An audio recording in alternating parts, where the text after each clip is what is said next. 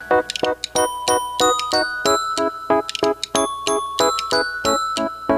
wish that I could fly way up in the sky, like a bird so high. Oh, I might just try. I wish that I could fly way up in the sky, like a bird so high. Oh, I might just try. Oh, I might just try.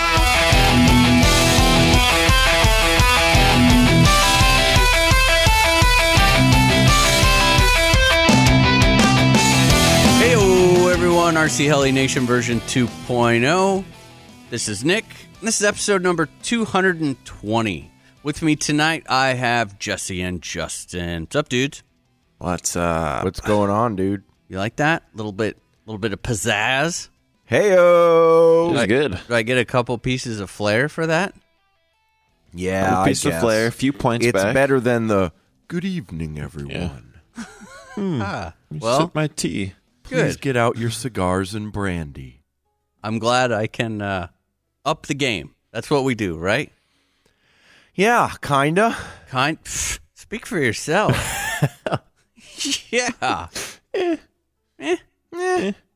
So, You tried. Justin, Yeah. I'm going to take it by your response that your week was kind of meh. Yeah, that's why my up the game comment came off as it did.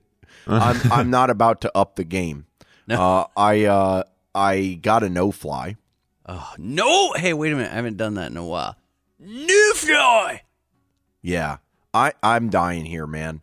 Like a combination of the weather, and I know we go through this every year. It's so aggravating to me, and it's even worse when you get that in combination with crappy work. So work has been super rough lately, and I've talked to you guys about that. I won't go into it here, but bottom line is that I haven't had all that much time to do anything outside of work. And another week has come and gone, and this is my short week with my day off tomorrow, which is Friday. We're recording Thursday night, and I will be working tomorrow. I was just going to say, are you actually getting your day off? No, I'm not. And I'll be working Saturday, and I'll be working Sunday, just like I have pretty much since Christmas. So, you combine that with, as you guys know, horrible freaking weather, and there's not much left for me to do.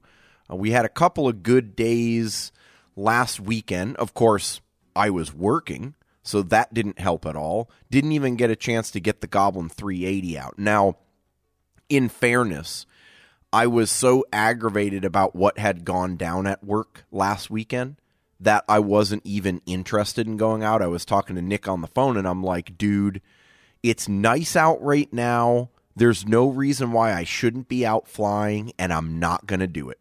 You guys ever had one of those days where you're just like, it is eating at me that I'm not out there at the field, but you just know you're not in the right frame of mind. You get in that sort of mental funk, and you know that even if you go out there and try to have fun, you're not going to be focused, and then you're going to do something stupid. And if you drive it in, you've now turned a bad day into pretty much the shittiest day you can come up with, right? Because nothing else is going right, and you just drove in your heli. And you don't have time to go and fix it. Yeah. So I Even was worse. like, I'm just going to stare out the window, kind of think of flying. I got on the sim a little bit, but didn't even really have the motivation for that. And so I kind of sat there in the few minutes that I had to relax and do non-work crap, and sort of plucked away at the tech tip.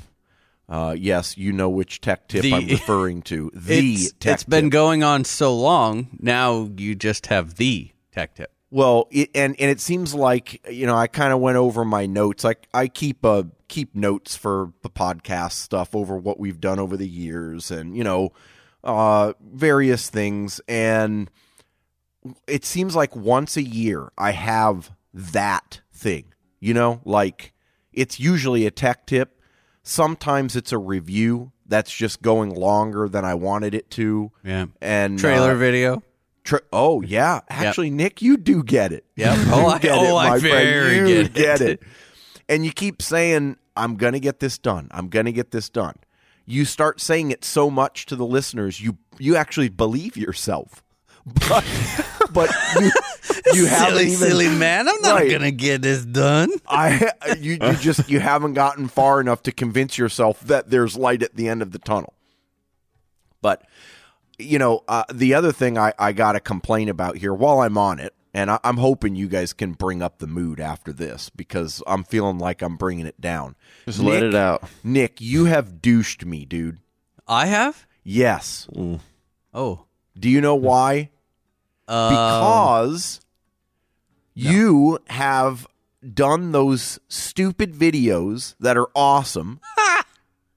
And I'm like, oh my God. This is like, first of all, they're great. I mean, they're super useful. They're quick and easy. There's no edit, which I absolutely love. Yes. Because the few videos I've done, like speed flying videos and stuff, I put a lot of effort into those edits. And it is fun, but it's sort of a labor of love thing. You know what I mean? Well, yeah, because you don't do it enough to get good at it. So it's like every time you go to do one, you feel like it's your first time again. Yeah, exactly. Now, how the hell did I do that one thing last time? I know I got it where the title shot across the screen. And you try it like 5 times before you get it right. So these videos are freaking awesome. And as you guys know, the response on them has been great. And there are a couple of guys that posted up there saying, good job, Nick. I wonder if the other guys are going to follow suit. I think it's an awesome idea. I have an iPhone 6. And I even have a little camera tripod for it that I use to do the Gaui unboxing video. So I think I'm going to sit down and give it a try. And not only because I like how quick and easy it is, but also because I feel like I might be able to use that to my advantage when there are more complex tech tips that maybe I haven't had the time to sit down and write up, and I will, but to kind of get the concepts out there quickly so that people can feel like they're getting some of that information, but they haven't gotten the whole written portion yet. Dude, For sure. I mean, I'm going to probably end up doing, I don't know if I would say like the video ones will replace the written tech tips because that's not always the place, but a lot of them, I would not do a tech tip unless I was doing it as a video because it's just, you can't it's really hard to put it into words. I can show you. Yeah. Well, there are a lot of times where, I mean, we're always tinkering around with crap and coming up with new and interesting ways to do things or fix things or modify things. And a lot of times I feel like, wow, this would be an awesome tech tip, but I just don't have the time to sit down, get it all organized, take the photographs. You got to do the step-by-step, so you can't do it quickly. Mm-hmm. Whereas with the video, you just set it up, you kind of think through what your game plan is, and then you just do it in real time. Yeah. That's freaking badass. So that has actually restored a little bit of excitement and hope for getting that information out a little bit more rapidly and not feeling bogged down by having to write a novel. Because that's the other thing. I mean, you guys know, but I am super particular about what I write. No. I don't just write shit. No. I mean, it'll take me 10 or 15 minutes to compose an email if there's any content worth talking about in it. See, and that's the problem. That's why you get so far behind. Yeah. Mm-hmm. It's absolutely true, dude. I have identified the problem, and the number of emails that I haven't responded to are growing. I'm trying, I promise. And then the Facebook Messenger is really awesome. Actually, it's kind of a blessing and a curse. It's a blessing because it's a lot easier to get in contact with people and respond quickly, right? Writing an email, just like a tech tip, is kind of like making a phone call. Call me crazy and not old-fashioned, but I don't like to commit to phone calls because you don't just pick up the phone and be like, dude, Nick, what was the capacity of that battery? 5,000 milliamps? Okay, sweet, bye. Yeah. right?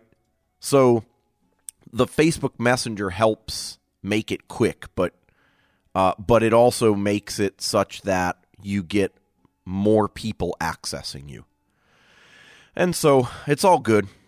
We'll get through it. I just got to get past this huge burst of work and then back in the groove on some good weather. Is there light at the end of the tunnel?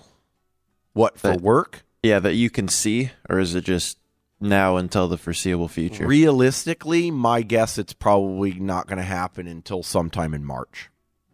Mm. I think in the very least it's going to be similar to this for all of February. Gotcha. But we'll see. Yeah. It's better than having the opposite problem, which is nothing to do. Yeah, no work. Yeah, so let's see. In terms of projects and stuff like that, I'm thinking actually that in finalizing the tech tip, Nick is going to get a benefit out of this because I'm going to end up building another discharger. Woohoo! And he's been wanting one, so maybe I'll just build you a discharger, and yours will be the tech tip discharger. Yes! Nice. I like this. Hurry up. Yeah. And messing around with some Arduino projects still. Mark beat me on the RFID integration with Jetty, so now Mark and Alistair have that.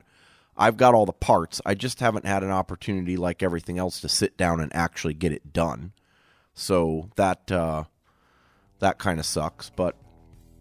And then working on MHSFA, trying to get stuff organized there.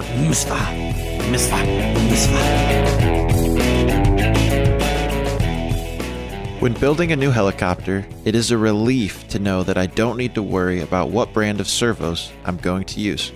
Now that I have hundreds of flights on multiple sets of BK servos, I have no problem running them on any heli and recommending them to anyone. For me, they bring everything to the table that I need in a set of servos. Strength, speed, cost, and of course, looks.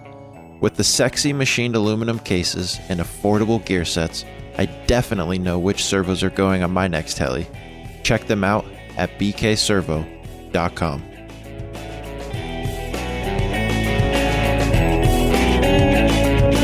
Jesse, Nice.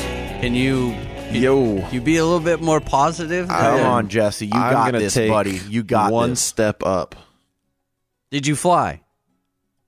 Not 2 steps, 1 step. Oh.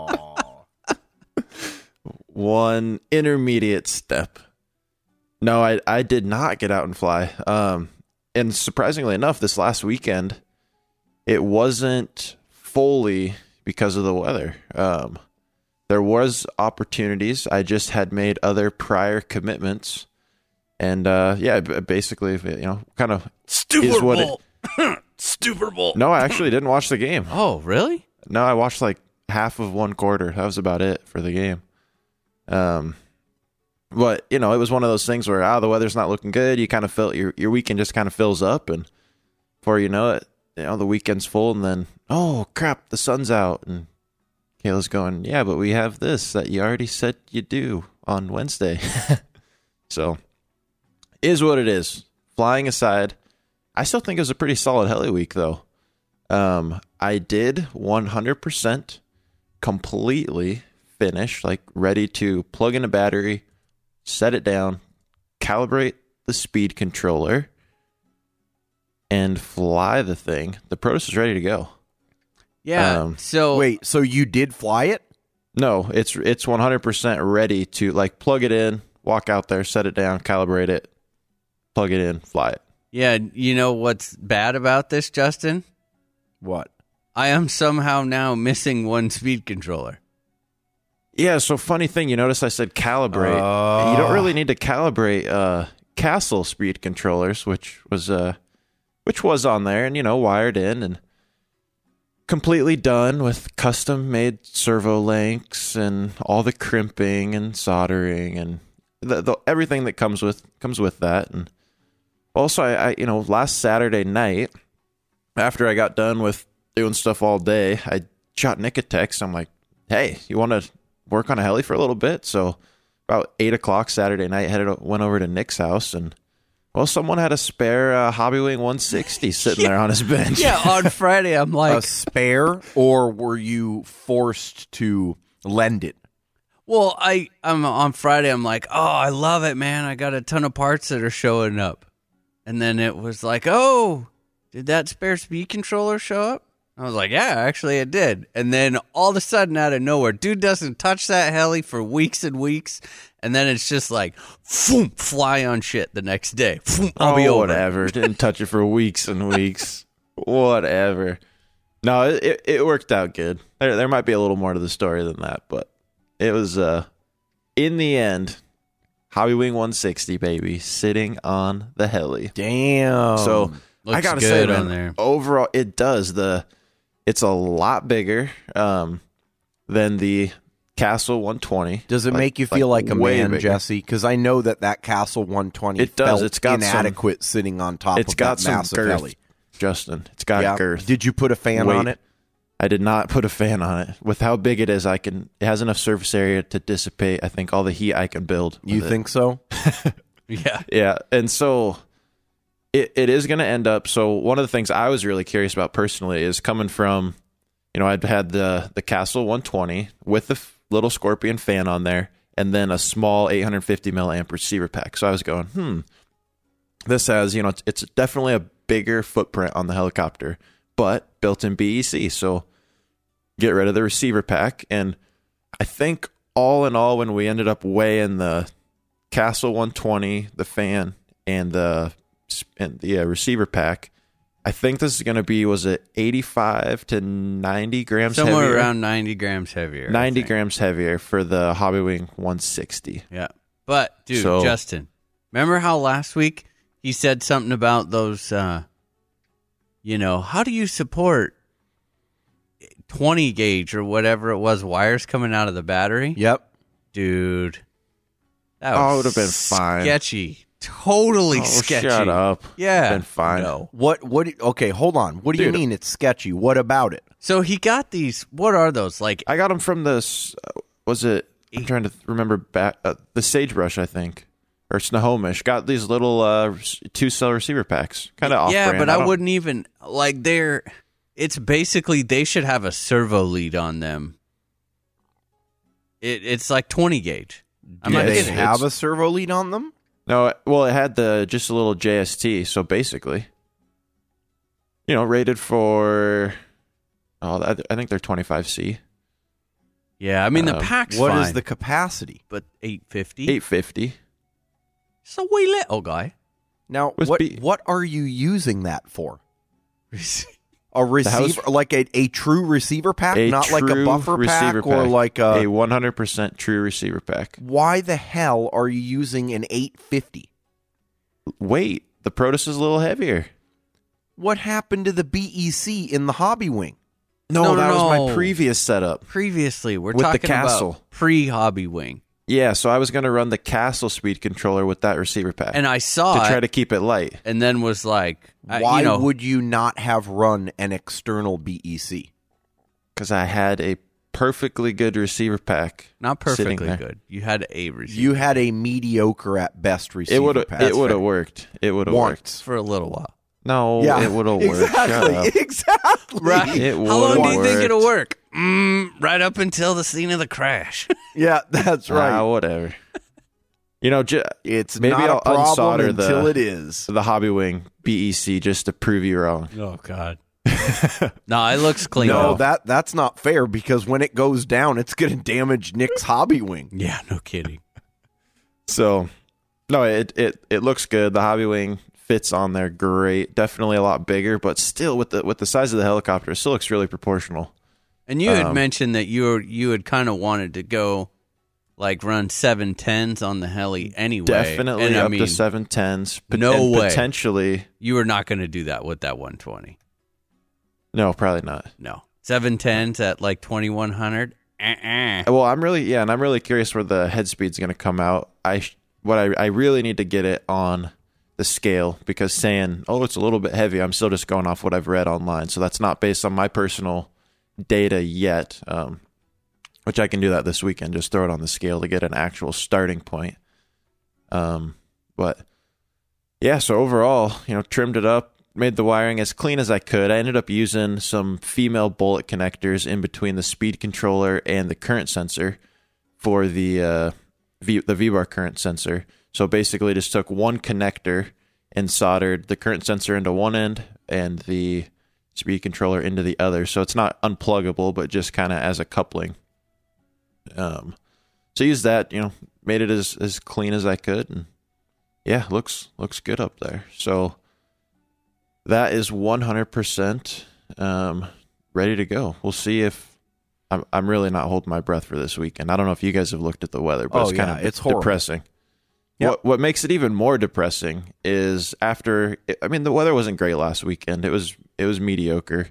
There was definitely opportunities to fly.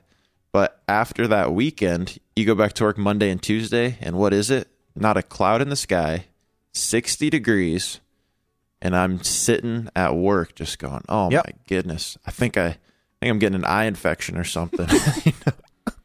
Start coughing or doing something, but no, we'll see. And then the last thing that I did this week is I've been doing a lot of shopping, and I've started kind of looking at some heli trailers, running some numbers, running some setups, looking at lots of different sites, kind of different sizes. Right now, I'm really leaning towards the 6x12 or a 7x12 heli trailer. So going, I'd call that a pretty medium, if not a little bit larger trailer size to go with. I really kind of want that heli workshop feel. It's definitely not as big as the one Nick has right now, but I'm also not using it for all the things Nick does, with the podcast and all that type of stuff. So I think with just set up as a heli workshop, I think a 7x12 would be a pretty sweet size.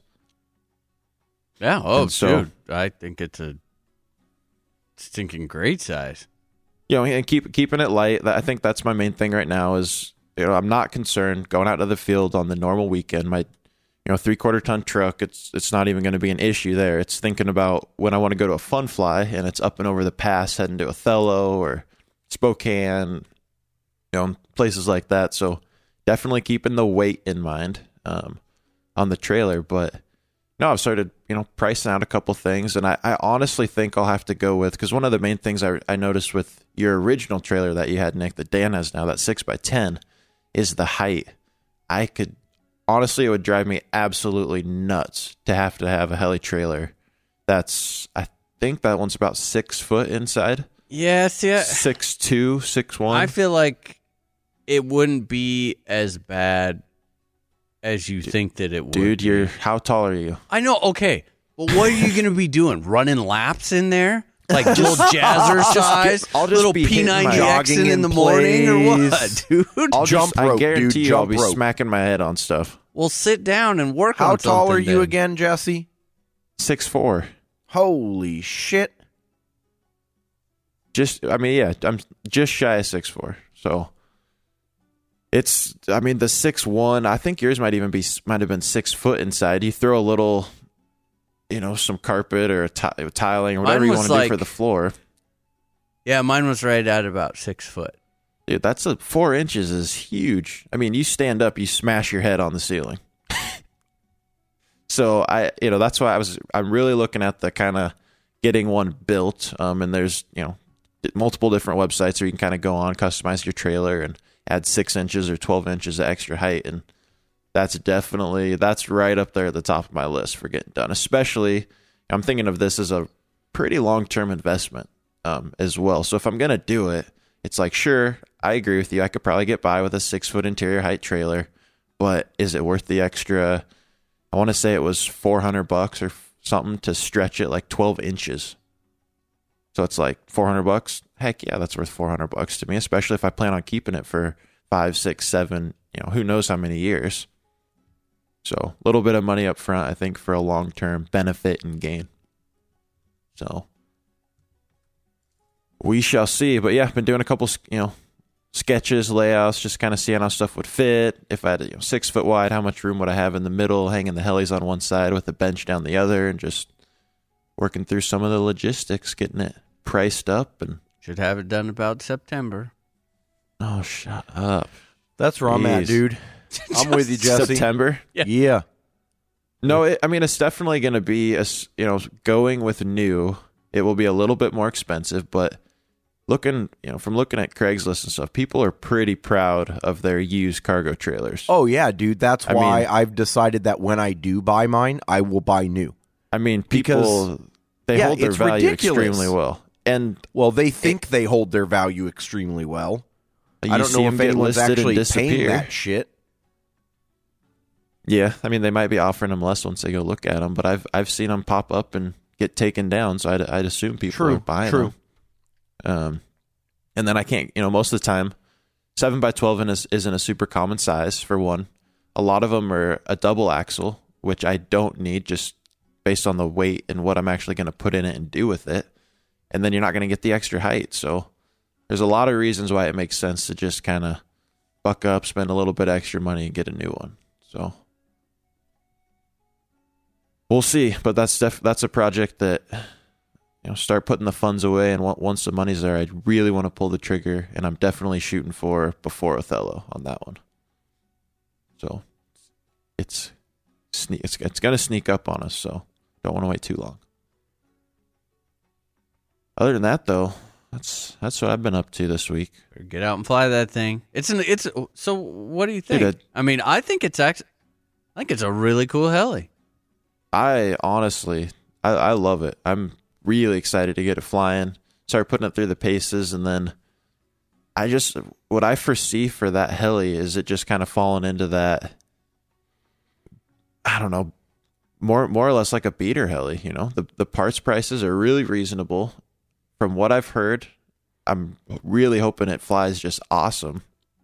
And, there's lots of opportunity you can stretch it, some upgrades, and, I've just been really impressed with the stuff that they keep coming out with for the helicopter. So I have high hopes. I've got an important question. How do you like the canopy? I absolutely love the canopy. And Nick got to experience what about the mounting magnets capabilities? What do you mean? The magnets? Yes. Those aren't coming off in flight. No, or They'll take your finger off. or dude. when you want to get the battery out either. Or hardly come off. Like I said, there's a trick. Nick, I set it on the bench. Nick went to pull the canopy off. He pulls on it. The canopy. It's a pretty flexible, light canopy. The canopy starts flexing way out, and he's like, "Oh crap!" Like, it's gonna crack or do something, and then he just stops. He's like, "Can't get the canopy off," and so you really do just kind of have to yank it off. The canopy's really flexible. I haven't had any paint cracking or anything like that, so it's a little bit of a. Well, it's hard because it's like you pop the back ones off, right? And you're like the front ones. You go to slide your hands down to the front ones, and you get and the back ones pop back Well, on. You can literally just one hand with the canopy off, just grab the canopy by the nose and start hovering it back over the helicopter, and it just snaps right into place. Dude, it sucks it on. I mean, make sure your fingers aren't in the way. Like Jedi type shit. I had a set of those, and I don't know where. Now, I'm sure they're not as strong as the one that you're talking about, because I did see it at the RCHN Funfly, and it was scary strong. But I had a set that I had on my, what was it? I think it was my Whiplash Nitro, and I think it came with the heli because I bought it used. They were so freaking powerful. If you got your finger stuck in there, it would pinch your finger and leave you with like a blood blister. Yeah, these are I don't know. They're crazy. Man. Sounds like they're at that same level. So I'm not even slightly concerned about it coming off. Cool. Well, best of luck to you. We'll see. I'm thinking at this point it may have been better to build a submarine than a helicopter with all the rain, but we'll see. You just gotta want it bad enough. A good blade has personality, has soul, has attitude, has performance, and it's got character. When you finally find that blade, there's a connection. There's no better feeling than being able to get that blade and find sizes for all your helicopters. That's why Switchblades just make sense. No shopping for one set of blades over here, then the other set of blades over there. One brand, one stop. All sizes. Make the switch. When you're ready to make the switch, go to www.bkdesignsllc.com to find sizes for all your helicopters. Well, I had a good week. My week. Let's move on to the hero. Yeah, that's right. Save us. Positive. Nothing but if I got more positive, people start calling me Charlie Sheen. I had a wonderful, wonderful week. That was really dull. You got it. I mean, seriously. What? Well, I had to pause for a second to see whether that just happened, and it did. Yeah, we went there. But no, it was, man, I got to tell you that getting that, sitting there helping with the trailer video, getting that done, that was what I needed. Justin, that, what that project that just daunts you, well, it set more in motion than I had any idea would ever happen. And then on top of that, this is non-heli related, but I listen to a lot of podcasts anyway, completely non-heli related. Some photography ones and also another one, Mac Power Users. I don't know if you guys listen to that one. Love it. Anyway, it seems like all of them have been focused on workflow and productivity. And I think getting that done really got me motivated. And then I spent time investing on making my own personal workflow a lot better and staying on track and organization, utilizing all of these, we're all kind of tech dorks here. And we have all of these things at our fingertips, devices and, phones and computers and all of this at our fingertips that we just don't use hardly any of it.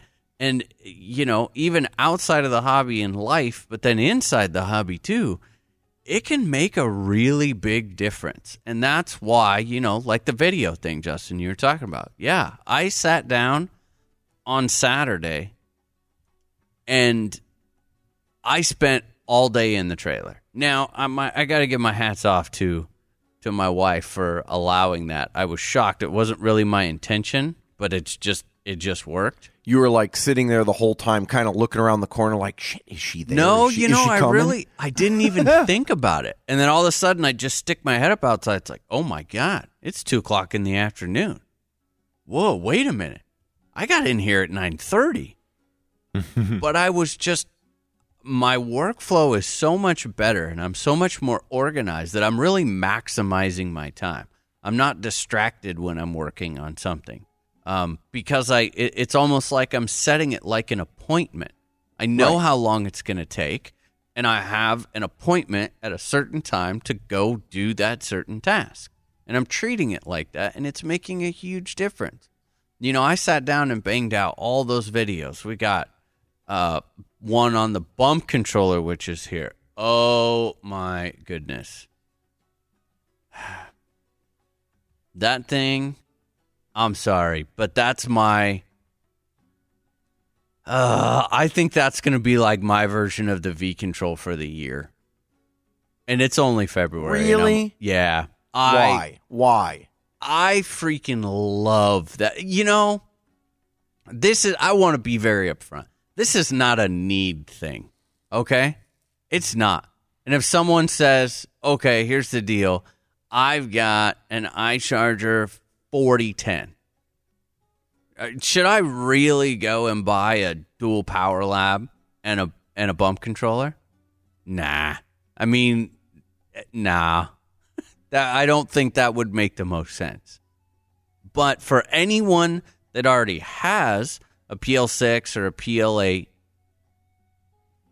it's an absolute no-brainer.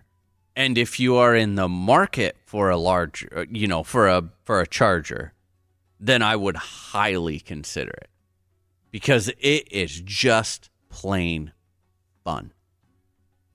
I mean, it's just fun. It is. I had no idea how that little teeny, and you can sit down and actually time it. And it's like, okay, for me to plug in, you still have to plug the packs in, right? And you're talking, 15 seconds to flip through your presets, pick which one you want, hit enter a couple times, wait for it to recognize, what kind of battery it is, and hit enter one more time. Whereas with this, you bump it, you hit start, and that's it. So it's 3 seconds versus 15. Is that a big deal? No. But it's just the way that it's done that it makes you feel like you're better than everyone else who doesn't have one, and that is good enough. No, that's absolutely not it. It doesn't have anything to do with that. What it has to do with is it's such a cool bit of technology. It's satisfying every time. You know how I think of it? Okay, Justin, here you go. You've got a new iPhone, right? Yeah. So you have the fingerprint recognition. Of course. Do you like it? Yes. Would you want to go away from it? No. How much time does it save you versus typing in your 4-digit password? 3 seconds. Okay. That's the best way that I can explain it. That's absolutely fair, dude. It's the next step in technology. I'm not giving you a hard time at all. I want to get a bump charger. Yeah, but it doesn't make me think I'm better than anyone else. It's just the next step. No, you know what I mean, though. You kind of like smile inside because you're like, I just bumped that battery. Yeah, no, it's cool because, and it's, a lot of times before I would pick my preset, okay? I'd hit start, and then I'd look over and I'd be like, oh, crap. Okay, wait, let's see. Where am I at in my charge cycle on the other one? Well, okay, this is going to do that. And then I'd have to back out because, that's not a good idea. I'm going to be double stacking stuff up. You know what I mean? And with this, the way that it's set up, you store your information. So you store the battery's information. You take a new sticker. You put it on your pack. When it hasn't been programmed, you bump it on the controller and you hold it down there. And then, pops up, all right, name your pack. So you call it and, I just call it, what's the brand? Opti. Okay, what's the capacity? All right, 5,000 milliamp. What's the maximum discharge and maximum charge? Okay, so you put that information in. And then it warns you. It says, all right, here's the deal. Going past this step, we are permanently writing the information to that tag. So you can't change that. That's one thing that's kind of like, okay, all right. I mean, you can peel it off and move it to another of that same pack. You know what I mean? But you are committed to that sticker. Now, they're cheap, so it doesn't really matter. But then you store like your what I would call my 3 charge rates. And they call them like accurate, normal, and fast. Now, I set the rate of those. So I have my normal at 2C, my accurate at 2C, my normal at 3, and the fast at 5. And so I get it all ready, and I bump it, and whatever I set the default at is what it will set it to, and then I just hit go. Or that gives me an opportunity at the last minute to go, nah, never mind. I'll just go normal, and you just hit normal and then hit go. I don't know. I'll get more into it. I think I'm going to do a full review on it because there's just so much to it. If you want a quick rundown, then definitely, I guess we keep talking about these videos.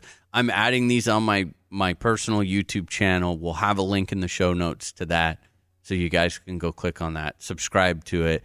There's one in there that gives you a rundown kind of on all of it. And I will do a full review for everyone. How much is the thing again? It's like $150, I think. $150, yeah, I thought so.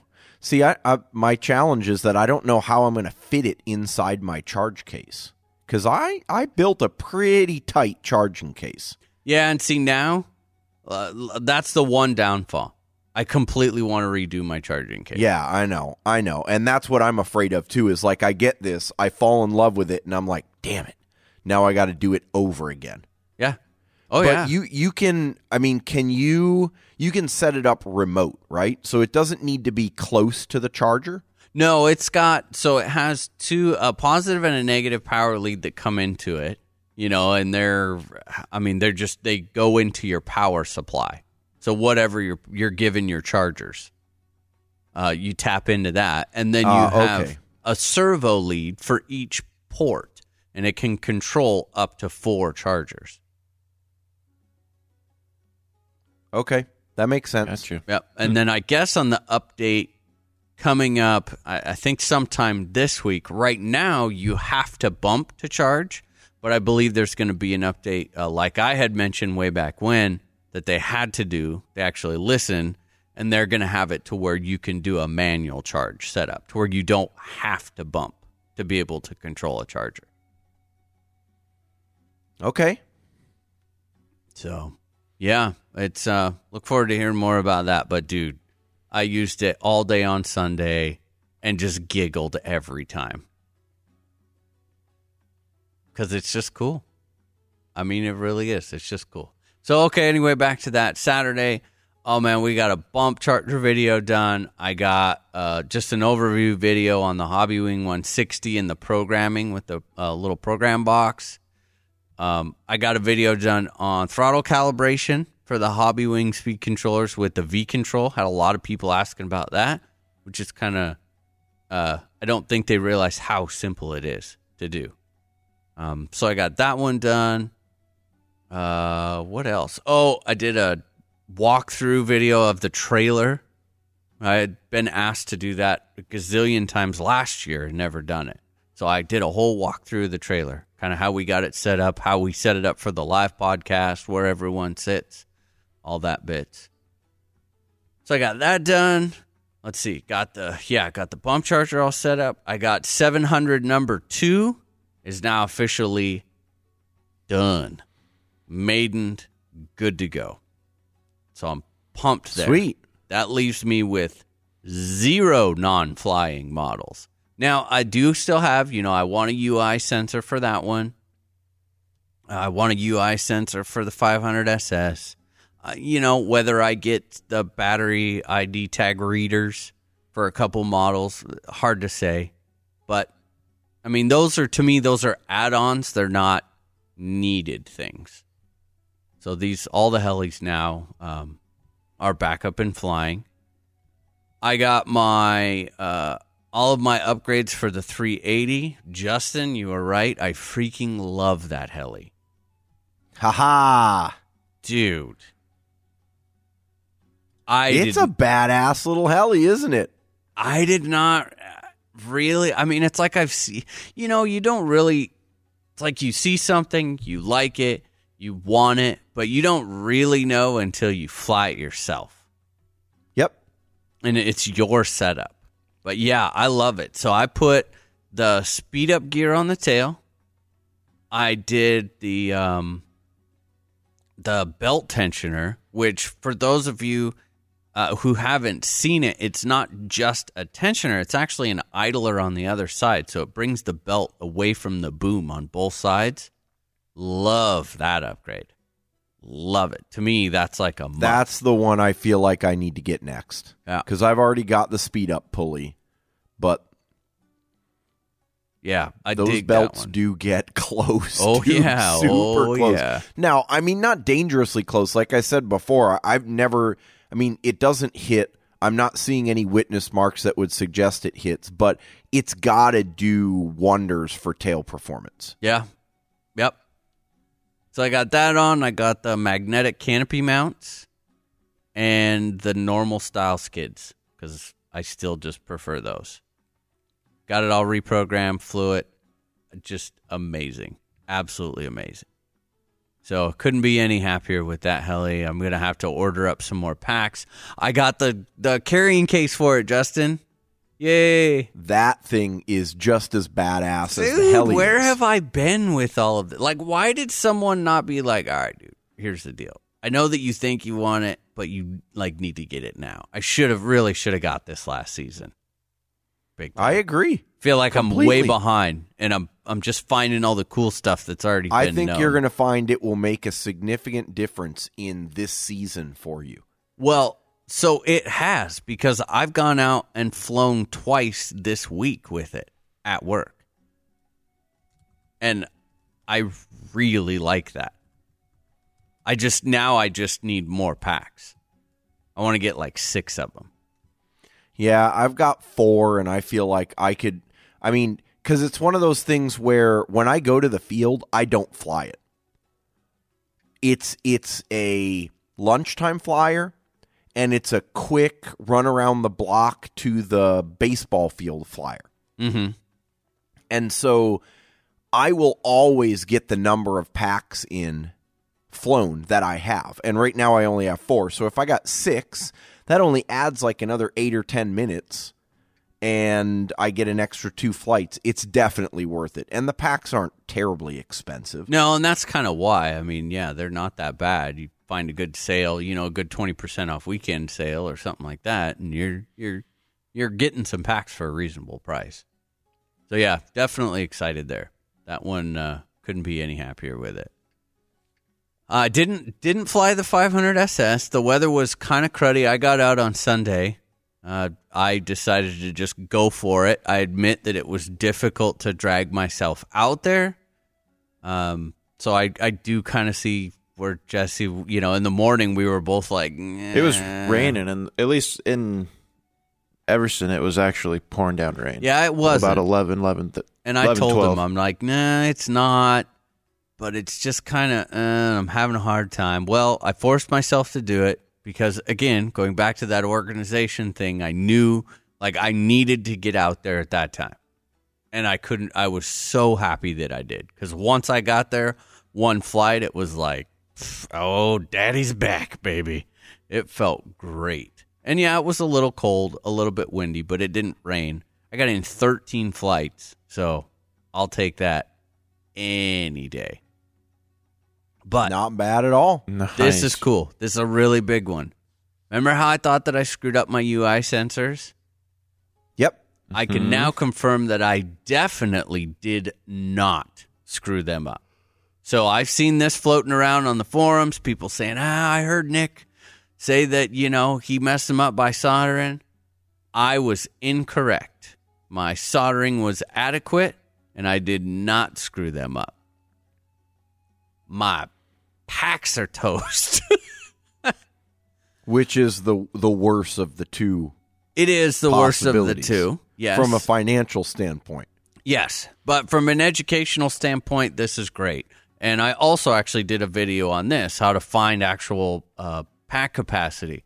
So what it is, yeah, I knew that these packs had some serious flight count on them. I mean, some of them were up over 200 cycles, and that's what it was. So I went back into the UI sensor app or into the battery log book and put it back. I got it all set up to where the alarm is at 25%, because I kept bumping the percent up, and I'm like, man, this is just, something's really not right here.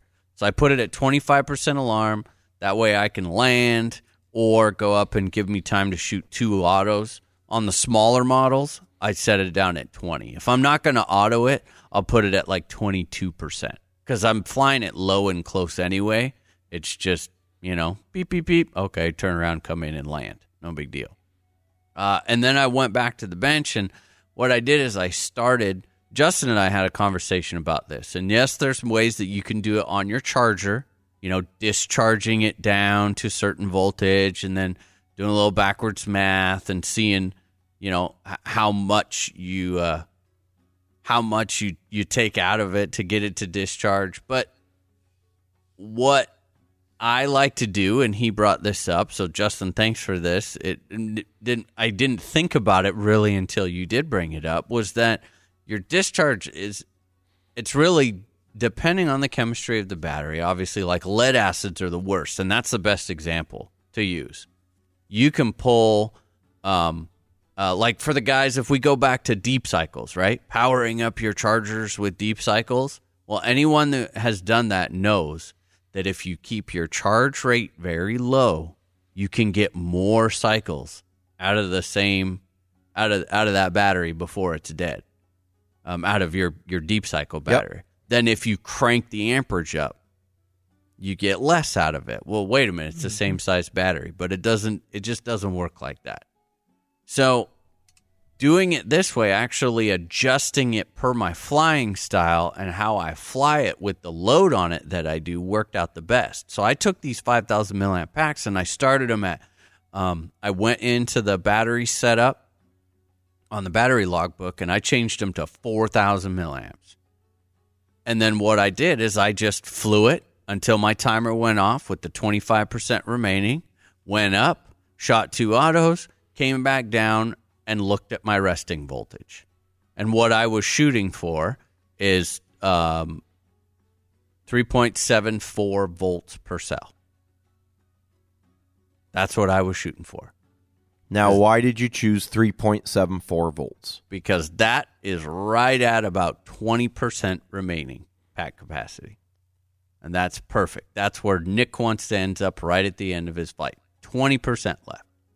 So I got done with the first flight. It's like, some batteries were like, oh, geez, man, I'm still sitting at 385, 387. Okay. Mm-hmm. Next flight, just went and turned it up a couple hundred milliamps. One pack only made it to 4,100 milliamps. But yeah, now all of a sudden, hey, what do you know? Everything is matching back up properly. Then what I did is I went in under the Battery Saver app portion of it. And, I actually talked to Rainier or Rainer from, I can never remember how to pronounce his name. Rainier from Mikado. And he did a little bit of discussion back and forth. And I kind of just ended up dumbing it down in the video that I did. I set mine to 3 milliamps loss per battery cycle. So what that does is it will automatically reduce the pack capacity by 3 milliamps every flight that you put on. Can you tell it that if you over discharge it, it should reduce it by more? Yeah. 10. I'll take 10 off this time. Yep. So I set my low voltage alarm in there and I programmed it to do that. Now that might be a little bit conservative. It's hard to say. He brought up some points. There is a portion in there to where you can do pack degradation over time as well, per 100 days. I don't have that data. I know that he had recommended kind of like splitting it half by time and half by cycle count. I went more a little bit by cycle count, but that's not really because I feel that I know more. I just don't know. I mean, Justin, do you have a concept of how much packs degrade over time without cycles? Without cycles? Yeah, like just sheer shelf time. Oh, absolutely, dude. That's well documented in the technical literature. Oh. It's all a function of temperature and state of charge. So it's like so let's say I'll have to go and dig up the data. So don't take the numbers that I'm going to give you right now as gospel, but it's something along the lines of, I believe, at a room temperature, at 100% state of charge, like fully charged, basically, a LiPo will lose, I want to say, 10 or 20% of its capacity per year of shelf life without cycling. And if you store them at 0C or freezing, 32F, at full charge, then they lose like 8%. But if you store them at 3.8 per cell, or what we would typically refer to as storage voltage, it cuts that in half or more, depending on the temperature. So yeah, there's documented evidence out there from testing. Well, you know what's awesome? I'm glad I don't have a bunch of new batteries. Because do you leave your shit charged? I'm horrible about it. You know that. I always have been. horrible. I mean, I will admit that I have gotten bad about it at certain times during my hobby for the helis that I deem less important to me. Mm-hmm. So like the 380, I mean, call me stupid, but I don't give a shit. Those 6S packs have probably been charged for 2 months straight. Speed helis, nuh-uh, not going to happen. I only get 30 or 40 good cycles out of them anyway at like $8 a cycle. So I need to make sure that those things are like pampered. Jeez. Yeah. But that's funny because, really, for how little effort it is, I even hate buying any battery. So this really, the whole UI sensor and the battery logbook and all that has opened up. And I'm not just, guys, I'm not just talking Mikado stuff. This applies to any current Justin, can you set this type of stuff in the Jetty as well? What? To automatically figure pack degradation by flight count and by time? No, it's not part of the baseline app set. It's something that you could code if you wanted to. But in the Jetty, the way I do it is I set a capacity alarm. Mm-hmm. And then I also set a voltage alarm under load. Okay. And that's actually kind of a way that I calibrate myself on how that particular pack performs. Because you say, you got a 5,000 milliamp hour pack. You set it at, let's just say 80%. So at 4,000 milliamp hours. And then what I'll do is my magic number that I find under speed loads is 3.3 volts per cell. Generally speaking, if I hit a low voltage alarm at 3.3 per cell, or that equivalent for the number of cells across the whole terminal voltage, then it should mean that I'm pretty darn close to right about 75-ish% discharged. Okay. And when I do the comparison back on the charger to say how much I put back in, then I've got a feel for the relative quality of that pack. We might have to just do. Yeah. We might end up doing an episode on this because I feel for me that there's a lot to it. There's a lot. Yeah, to there it. is. There absolutely and is. This is also, eye-opener. Nick, why for me the discharger is such an important feature. There's some conversation going on the forums under the thread that says, Justin, when the hell are you actually going to give us the tech tip? And the guys, I think, have somewhat given up and moved on to other alternatives, one of which is like you can use the iCharger 308 and you can do resistive discharge. And people are using like hair dryers or, heating elements. Which is great. That's awesome. And what I was trying to tell the guys is what you're going to find when I do my tech tip for the discharger is it's not for everyone. Most people just want to discharge so that they can get to storage quickly, right? And this will do that for you too. But the reason I designed mine this way is because I have a fixed current that I know it's going to operate at. And it allows me not only to cycle consistently for break-in, but cycle to get data out of the packs. And it all goes hand in hand with the UI sensor during flight and checking voltage under load versus static. There really is a lot to it if you want to get nerdy about it. Yeah, well, I think we will do more because this is, this has really opened my eyes to, to the proper way to do it. And like in that video, I said, hey, I don't even know that this is really correct. I feel it's in here. I want to get something in there. This is something that I want to get better at. I want to expand my knowledge in this part. It's saving my batteries, and it's just going to make for an all-around better flying experience as well. This goes back to that, okay, well, what's wrong with just setting a timer? There's nothing wrong with setting a timer. We've been doing it this way for many, many, many years. But I feel like this is the next step. Once you fly with a current sensor, yep, it really is. I mean, it's just the next step. So, yeah. But at any rate, we better get going. Let's see. Yeah, that was my week. Absolutely incredible week. I'm super stoked. I probably won't get to fly this weekend because we're going out of town.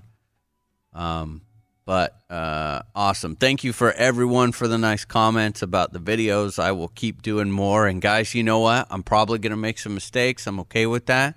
I'll just do some update videos as we go. And I think it'll When have we ever been 100% accurate? Well, yeah, and that's a part of being normal people. Yeah. You know? I mean, yeah, I'm sure if I wanted to quit my day job and we could somehow do this, then I would expect 100% accurate information coming out of here. But we're just hobbyists like everyone else.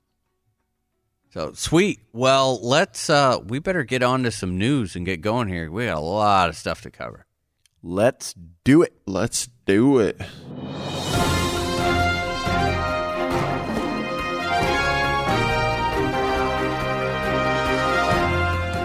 This week's news is brought to you by Superiosity.com. So I got some news this week. Okay. So first up, I got to say I'm pretty bummed that Dan's not here for this first piece of news that we got, with his recent heli decisions. But looks like there's a possible Leviathan gas conversion kit for the Agile 7.2. Oh. Yeah, and from the little, reading the description here, it looks like it can convert either the V1 or the V2. And the kit that they're selling here, I'm not 100%, current up on everything gasser, so I don't know what the prices are, but I didn't think this was too badly priced. So you're looking at $250 for the airframe conversion kit for your Agile 7.2. So no, got one of those. And I know that when Kerry first talked about this, he wanted to do it, and there wasn't enough traction, and he couldn't get the price down enough. But then, so he kind of shelved it for a little while. But then people kept asking about it. So he's done a little bit more research and found some places to make that were, are willing to make parts in smaller quantities. And so now it kind of brought this back into being an option. Well, and the other thing is being able to find places that'll make parts in smaller quantities and not raise the price through the freaking roof. Yeah, so exactly. Seems like they're able to keep it, pretty reasonable as well. Go. Okay, so I've got a question on this, just super quick. I won't dwell on it.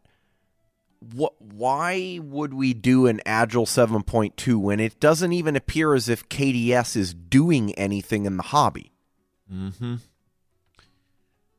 Fair. I mean, fair. That is fair. I don't really have a rebuttal to that.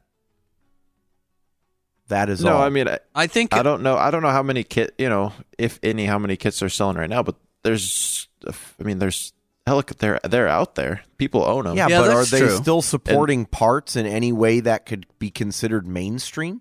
I mean, can you just go and get Agile parts anywhere? I'm not sure. I really don't know. Listeners, let us know. Yeah. Interesting. Well, we'll have to see. I think the majority of the legwork was done back when, but they just couldn't get the parts for this conversion out at a good enough price. But yeah, it'd be interesting to see. What else you got? All right, next. This, not huge, but pretty cool. Have you guys seen the new V-Bar Neo, the white version? Oh, yeah. I have. Oh, yeah. So I know you can get the transmitter, and now you can get the V-Bar to match. So I actually like this. I love it. First of all, the white transmitter is the best looking of any of them that I've seen thus far. Agreed. Personally, Yep. I think Yep, that's the looks case. great. It's very clean and simple, and it kind of feels like an iPhone. Yes. Agreed. The white Neo, I actually kind of like myself because I'm not a big fan of anything blue on a heli. So, and that's just my personal thing, right? Like, it's not a big deal, but it looks clean as well. But I wonder, I mean, are they going to start, like, is the next one going to be like a clear stripper heels Neo? Oh, and follow the suit of the transmitter. I don't know.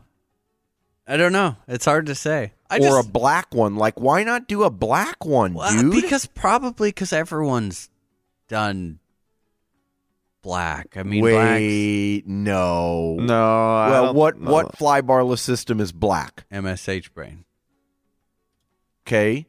Didn't BD make a black one? Nope. Spartan, I mean, the plastic is black, but it's got an orange sticker on it. Yeah, I guess. 3 I don't digis know. green. Icons red. Skookum's red. Icons red. Or Skookum 720's black. Oh, yeah, I guess Skookum Black 720. edition. Now, the I haven't gotten my hands on an actual Neo. Is it plastic? Yes. Yes. So the case is plastic. Yep. Is it chintzy plastic or is it beefy plastic?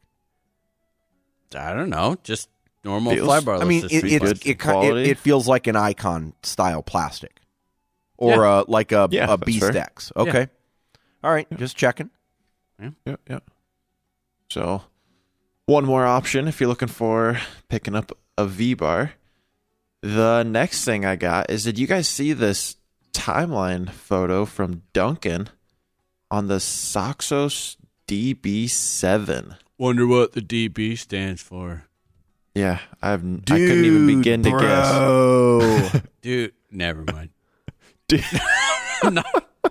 Sorry. Yeah, there's a couple of... I mean, I don't know about you. I don't think this is a huge surprise. He kind of alluded to something like this coming down the pipeline when he was making the team swap, you know, just with, big things in the works, lots to come in 2016. So we just got, a little bit of a teaser picture. Looks like a rendered CAD model kind of in the poster. Yeah, and he makes a point to say that it's not like a special edition or not a limited edition. Like it's an actual new heli, I think. Yeah, like a Yeah. full run helicopter. So I guess we'll be looking for that this year. But so yeah, I mean, from what I can see from the picture, it looks like a pretty sleek canopy design. Cool. Other than that, I think that's all I got. I got one. Fire away. Let's hear it. Oh yeah, Angelos has been at it again, and he has come out in the lead by releasing the official firmware upgrade for Spartan Vortex integration with the Jetty. That was fast. Dude, like, I mean, I feel like we were just talking about the fact that BK picked up Jetty, and, wouldn't it be cool if, like, Bert and Angelos worked together? Maybe eventually we could see Spartan. 2 months later, Yeah. damn. No, this is awesome. So I think this is pretty freaking cool. He's been posting a bit on HeliFreak, and you can see the link in the show notes. He's got kind of like a little advertisement poster. He's been doing some videos to show you all the different details. But basically, you are able to fully program from start to finish your Spartan Vortex from the Jetty transmitter. So no data pods, no PC, none of that stuff. Basically the same as what you've come to know on the V-Control system. Mm-hmm. It gives you information for, let's see here, the sensor state. Now, I don't know what he means by that. I'm assuming he means the 3-axis gyro sensor state. And then also main rotor RPM. Nice. And it's fully integrated with the governor and all that stuff. So pretty freaking cool. I've gotten a lot of feedback from listeners who are super excited about this. Either they fly Spartan and they've wanted an excuse to get a Jetty, or they fly Jetty and they've wanted an excuse to get a Spartan. Yeah. So it works out all around. Yep. I think it's, dude, awesome. I mean, Yeah, that's great. really, really awesome. So my hat's off to Angelos. That came out fast. I think it's cool. I love the direction that everything's headed.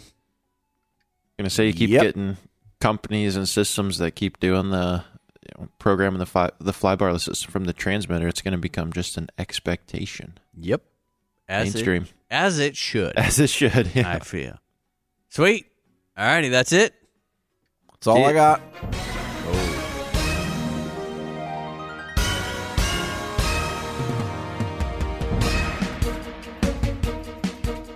This week's news is brought to you by Superiosity.com for superior quality web and mobile development and design with a 100% money-back guarantee. That's always on schedule and budget. Get the most from your website from www.superiosity.com or www.dudemanlarry.com. Not kidding. Check him out. Guys, we picked up a straggler. I was searching the Skype webs, and I managed to find interwebs. the interwebs and the Skypeness, and I happened to find a gentleman that some of us know and some of us don't know, and I thought, hey, what better time to get this guy on here and say hi. So with us this evening, we have Randy, is it Tribke? Is that correct? Yep. Spot on. Awesome. Randy Tribke. Now, Randy, he's one of our our hated warm weather dicks down in Arizona. But what you guys might not know is that Randy is the team manager, so the U.S. team manager for Hobbywing. So what's happening, man? Same old, working on the logo, putting some prototype units in. Oh, there we go. Ooh. Fun stuff. So the reason that I wanted to bring you on was, A, just to say hi, give a big shout out to our WWDs down there. But also, I've noticed a trend amongst Hobbywing, and that is a lot of ESCs are coming out, new ones. So what's going on over there? They're just pushing the aircraft line more than they ever have before. They're trying to penetrate the U.S. market. Just trying to put a dent in what they can. I mean, they have such a presence in the surface side. The car side is so well known that they're looking to expand out here. Well, it seems to be working. We've noticed a wee bit of an increase in popularity. So what? Now they came out. Where are we at now? We're at Platinum. What is it? Version 3 or 4? Yeah, the V4 series. Okay. And what was the first? What's the speed controller that you think that took the old Hobbywing and turned them into like the new Hobbywing? Well, I think the 100 V3 Platinum. Yeah. So it's just a great ESC. I mean, it's light. The governor works great. There's no complaints. It has a strong BEC. It was the EEC, the speed control that brought me over to Hobbywing originally. I mean, my Talon went up on fire. Didn't know what to do. And You're one of those people. One of the guys over here just kind of gave me one, and I loved it. It's the only one that won't thermal out for me when I was flying my 550 T-Rex. Yeah, they're just ridiculous. I mean, I've got that one in, I'm actually flying one in my 570, believe it or not, and have just, I'm shocked. It's super, super lightweight, and it's amazing how cool they run. I've noticed that I just struggle to get them warm, which is good. Mm-hmm. Definitely good. Here in Arizona, when we have like 115 degrees, we're still flying. So it's hot. You need to drink a lot of water, but need the helis to keep going. Mm-hmm. Terrible on batteries. Really bad on batteries. Oh. Ugh. Yeah, I guess the only thing you couldn't tell us, though, is how they fly in the cold. Yeah. So I don't know. It was pretty cold last week. It was a high of like 60. So that's about what I can tell you. That's so rough. That is rough. You're talking to the wrong crowd here. Oh, yeah. Sorry. Not feeling for you. So what, let's see. What do we got sizes at? What are the sizes that are out right now? Right now we have the 50 LV. The 60 LV was, I think, released today or just recently for the U.S. market. You can get it on Banggood or whatever that is. But the 80 LV is going to be released soon. That's in prototype. I believe you have one. I do. The 100 LV V3, that's been out forever. Mm-hmm. The 120 LV, you were due one but didn't get one yet. And then the 130 HV is what I'm installing currently into the logo. Oh, yes. See how that works. That one's going to be a big deal. Yeah, it is, yeah. one. And that's a big push for us to get the testing done on that. So I'd like to get more of these units out because it'll be the one that bridges the gap between the 100 and the 160 for the whole market for us. Yeah, that 160 is just ridiculous. I mean, I'm a brick. It is. It's a brick, but I'm shocked because I'll call it how I see it. I really truly believe that it's a cosmic killer. Like, it's a Cosmic 160 killer. I'm sorry, I haven't seen, like, at this point, I can really find, I mean, Cosmics, J-Log, are these J-Log compatible? Do we know? The V4, I haven't done it, but I know that I think Justin was doing it with the 50. Oh, okay. So, I mean, there's just, God, they come out with them. They're way cheaper than the other big name brands, and they seem to be kind of almost like ridiculously reliable. Mm-hmm. Yeah, and a lot of people were really hoping that it was going to be similar to the 100, where it was going to be real cheap, around the price of the Scorpion. But when you get the 160, like Jesse, I don't know if you've opened yours yet. You look at that and you're like, I don't think I have, a cheap product sitting here. So a lot of the ESCs that they're releasing now are going to be what they're shooting to raise the bar on their end. So Well, not and I only- think they're doing a great job with it. I was surprised that every ESC I get's in a little white box that looks terrible and doesn't come with anything. But when I got my first released version of the 160, I was really impressed. Also, I was going to say, with going up in the price, there's definitely more expectations, I think, that come with that. But I was more than satisfied, like you're saying, with the delivery, how the product was presented, the packaging, the overall feel of the speed controller, and just the quality that you could just sense from opening the box. So, And something people don't think of is when you change the price, you change the clientele that are purchasing it. So you get more new hobbyists that for the cheaper products, and they struggle to set them up. They tend to veer towards Hobby King or anything like that. And then you get the Cosmics or the Contronics, and only the veterans will really be buying that. You won't see anyone straight out the gate first heli buying a Cosmic. Yeah. So Yeah, they're still trying to swallow the price of everything else. yeah. Well, I mean, the quality has just, it's blown me away, and more importantly, I mean, hey, let's be honest here. We fly helis, and I really did believe that as far as an internal governor goes, I did not think that Contronic could be touched. I mean, no one had seen it. Okay, YG's isn't bad, but it's a little bit finicky. And man, they did a really good job on the Gov. they did. I mean, the V3 was good. The V4 with the adjustable parameters has been great for me when I've been testing it so far.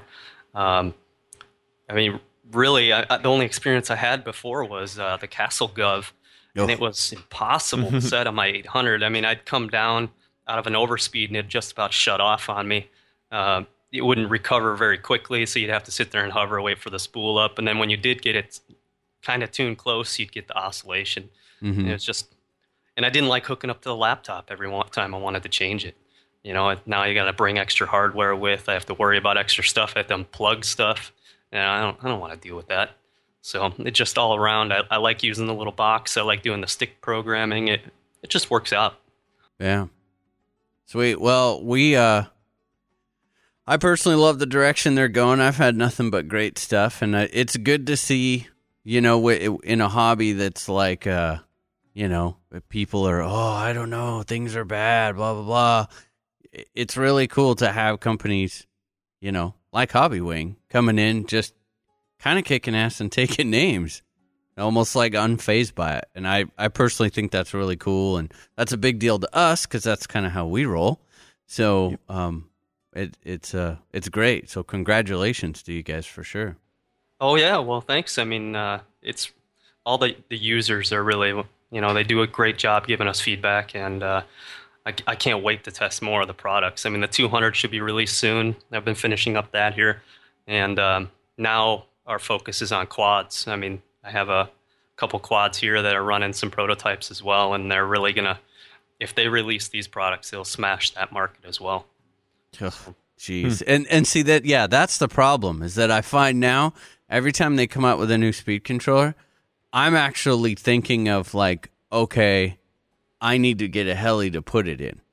I mean, that's my messed up way of justification. I actually sent Justin a text the other day. I was like, dude, kind of really want a 200. That means I have to get a 770. Oh, this is bad.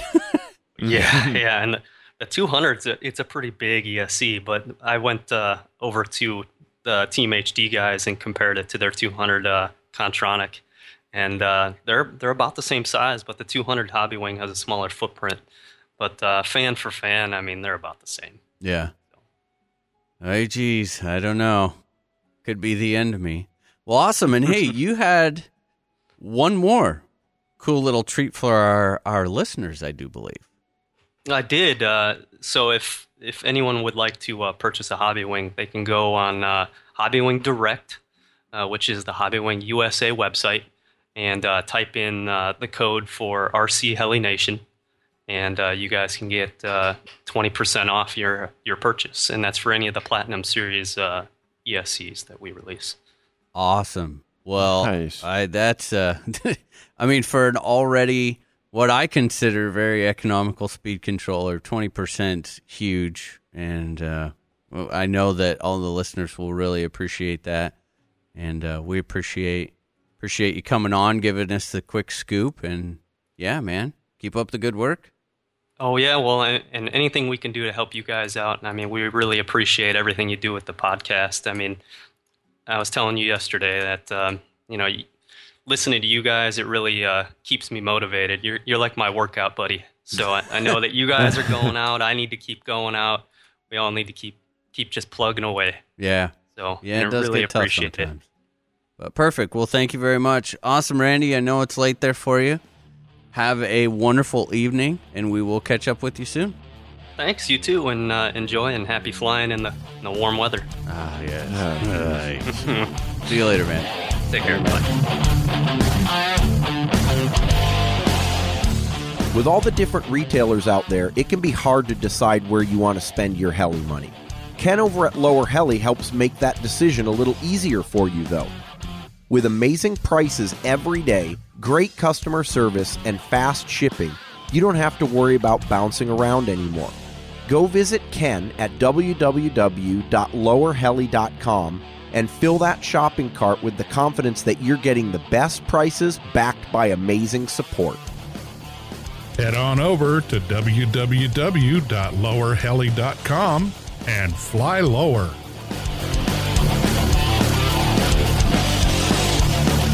Well, that was pretty cool to hear from Randy, guys. I know, Justin, you couldn't make it.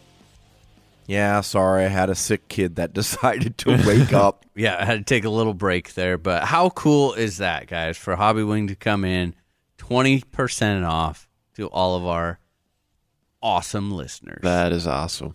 It is incredibly badass, and Randy is a cool dude. Yep, Like, I feel like he's a great person to represent Hobbywing. that's right. Yep. Well, we have something on our plate. We're running a little bit long, but man, this one's been coming. It's review time. I feel like I need an intro for that. No, back to that voice again. Hey, you know, You need Just an couldn't intro keep it for peppy. review time? yeah. I mean, why can't I?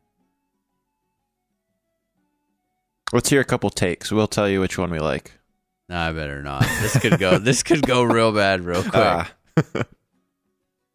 So yes, the DT520. Let's get this bad boy going. All right, company name is Darton, if you guys are wondering what the DT stands for. And the model that I did a review on was the 520E version 2. Now, this also had what is called the Volante edition, which what the Volante does is it gives you one of the sickest canopy paint jobs I have ever seen. Painted boom in addition to the regular boom, and painted to match vertical fin in the back. You get 2 booms? That's correct.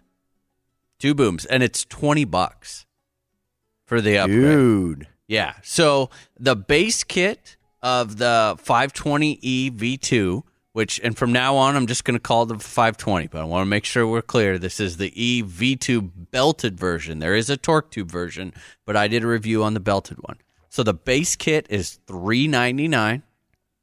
Then you add blades, which you can do just separately, and the Volante, and that brings it to $459 total. very reasonable. Oh, yeah, dude. Nice. And they've also got, and I should say when I refer to they, I'm talking about Shannon over at onlyfinehelies.com. He's the main distributor for the Darton Helis. They have numerous sizes, 520, 600, 700. You know, I feel like these are the kind of like the unsung heroes. The guys that have them absolutely love them.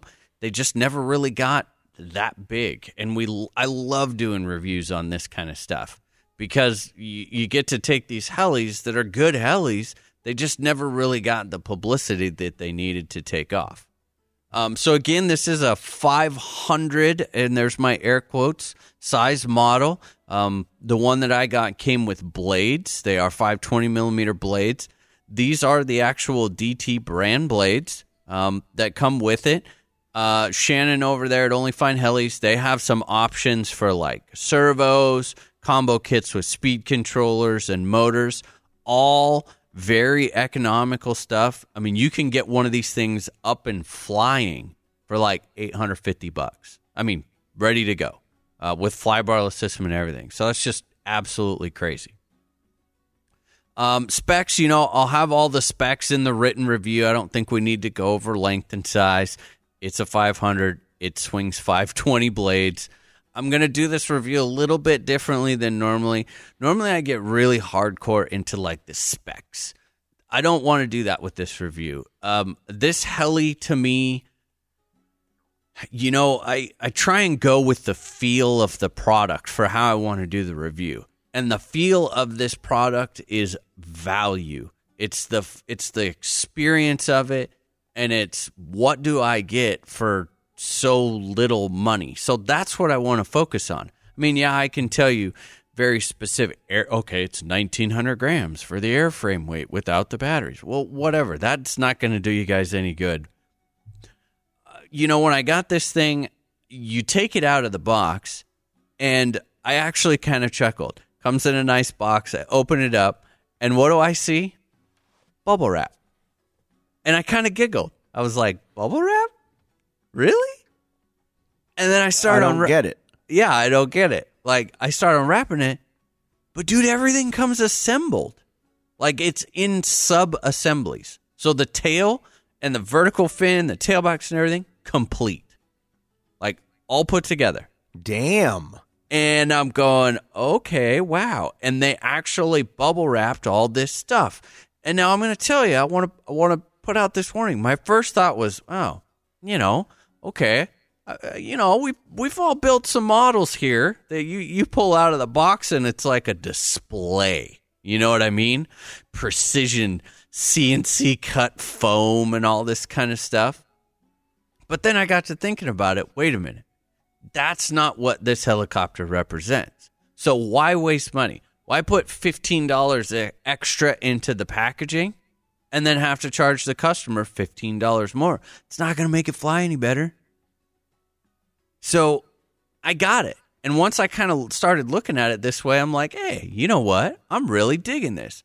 Not to mention, when I tore it all apart, it was all put together properly. Like properly. Now, that's the key. Was it put together properly? It was. Every freaking screw. So you tore stuff down and it had Loctite? Dude? Absolutely. I tore it all down. And I'm going, wow. Okay, I thought, all right, I'm going to keep a tally. You know, what's my percentage of done properly with Loctite? And it all was. Now, there's the big safety warning. I always believe whenever you get anything, you should tear it down to where you feel comfortable. You know, so I'm not going to say don't tear it down. But what I want you to know is that they do a great job assembling this. And I had absolutely no issues. What that also means is crazy fast build time. Not trying to locate screws, make sure you get all your screw lengths right. I mean, this was just pop it apart, re-Loctite, check, pop it back together. Good to go. Now, this one's got, so it came with like the frame assembly all together as one. The tail assembly was all together, and the head was all together. And then we had the, you know, the boom and the boom supports and tail rod all separately. Now, as far as the layout of the frame, this is a narrow frame design. So think Think Gaui, right? Super, super narrow in the back, all the way up through the midsection, up through the motor area. And then in the front, you have a wider section where the battery goes. Ready? Battery tray. Woohoo! Absolute must. I refuse to fly a model that doesn't have one. I'm sorry.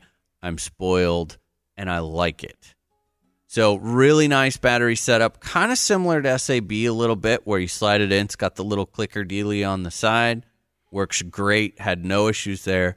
Plenty of room. And I'm going to add, I flew this thing all the way from 3700s, I want to say, up to 5,000 milliamp packs. And what do you know? I didn't have a problem CGing it. Yay! So that part's really cool. The frame, crazy rigid. I mean, anyone who's built a narrow frame design knows that flex is not something that they have. And definitely very, very rigid frame. One thing that I should note, you better bring your sandpaper, because there's lots of places that need to be sanded. So that if you're not a sander, sorry, you're going to have to be on this one.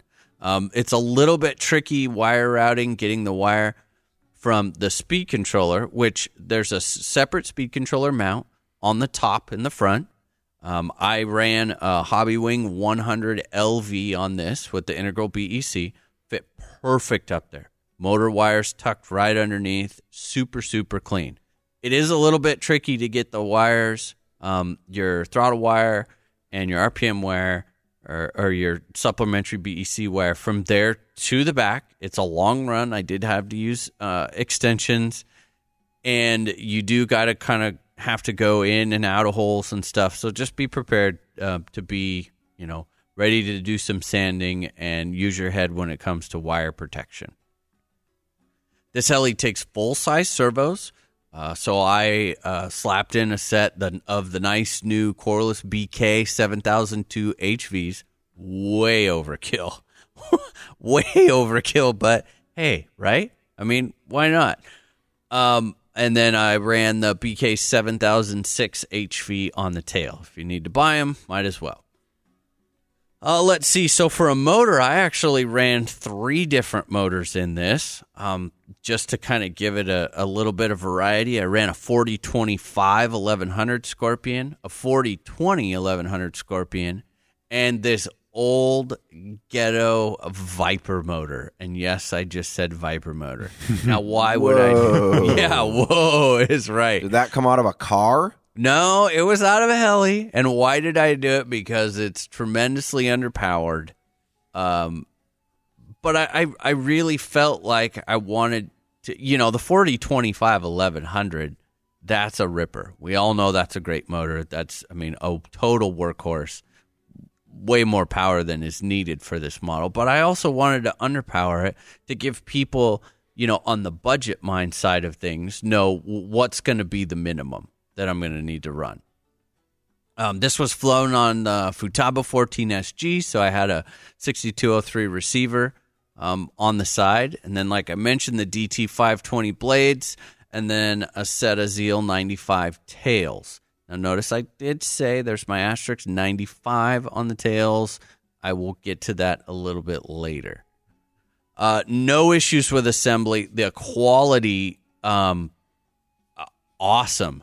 The tail assembly, butter smooth. It's got a kind of a traditional over-under style control on the slider, but with the dual pivot point, kind of like you remember, Justin, I think you might know the KDE, the old KDE tail upgrades for everything. Yeah. Where they had the dual bearing pivot points out to the over-under. Yeah, kind of similar to that. But plastic tail grips and plastic 90-degree arm there, which I actually really like. It keeps the weight down, and it also gives us a little bit of a weak link in the tail system. So you're not I've also completely wadded up those old upgrades, and it keeps the crash cost down. Yes, because absolutely. $20 for a freaking aluminum tail bell crank is ridiculous. It is, and that is what happens, and I've done it. So it's all well and good until you crash it. What was really nice about this is they used all the smart engineering but they just went with a less expensive material. Zero slop. None. I could not have built it myself any better, sanding, shims, and everything. So that was awesome to not have. I swear almost every heli you have to go back in. You know, I'm kind of picky with my slop on stuff. I'll pull out the little washers and sand them down a little bit just to get all the last little bit of slop out. Didn't have to do it one bit. Pretty traditional tail rod style. It's nice. It's got little aluminum ends on it that cover the end of the carbon fiber, so that's kind of cool. It has a single support in the middle, which I love this design. I'm seeing more people do this. I love it. It's got the adjustable height on the tail rod support where you loosen it up and then you can adjust it up and down and you clamp it back down. So you can, there's never a bend in your tail rod, regardless of what servo arm length you use. Oh, nice. Yeah, so I kind of like that. The first time I saw that was in the 700X, which I believe this actually might have been out before. So who knows what came first, but irregardless, works great. Up to the motor in the front, there is a slidable motor tray. It's really nice. There's kind of an aluminum center section to the frame. This motor plate sits right over the top, hugs around the sides, and you've got 2 bolts on either side. So adjusting your gear mesh is really easy. Speaking of gear mesh, herringbone main gear. Woohoo! Love them. Yes. Took a page from the Mikado handbook. Yes, huh? And boy, let me tell you, if it is gear driven, I want it to be herringbone. I got so used to it on the E700s, and I love it. Why? Because it is strong and smooth and quiet. So love that. Now that's driven to a pretty standard auto rotation style drive gear, which goes back to your tail drive gear. Okay, you know, pretty typical there, belted setup. You've got your straight cut gear. I think it's on the bottom. Now I can't remember if it's the bottom or the top, but then your belt drive gear up there. So nothing too crazy there. Let's see. Moving up to the head, you know, simple. And that's the theme with this helicopter. Simple. They did not go out and try and recreate the wheel. They didn't. I mean, there is nothing groundbreaking like, oh my gosh, this is the coolest, greatest thing. They kept it simple, and I really like that. The head's not crazy beefy, but you know what?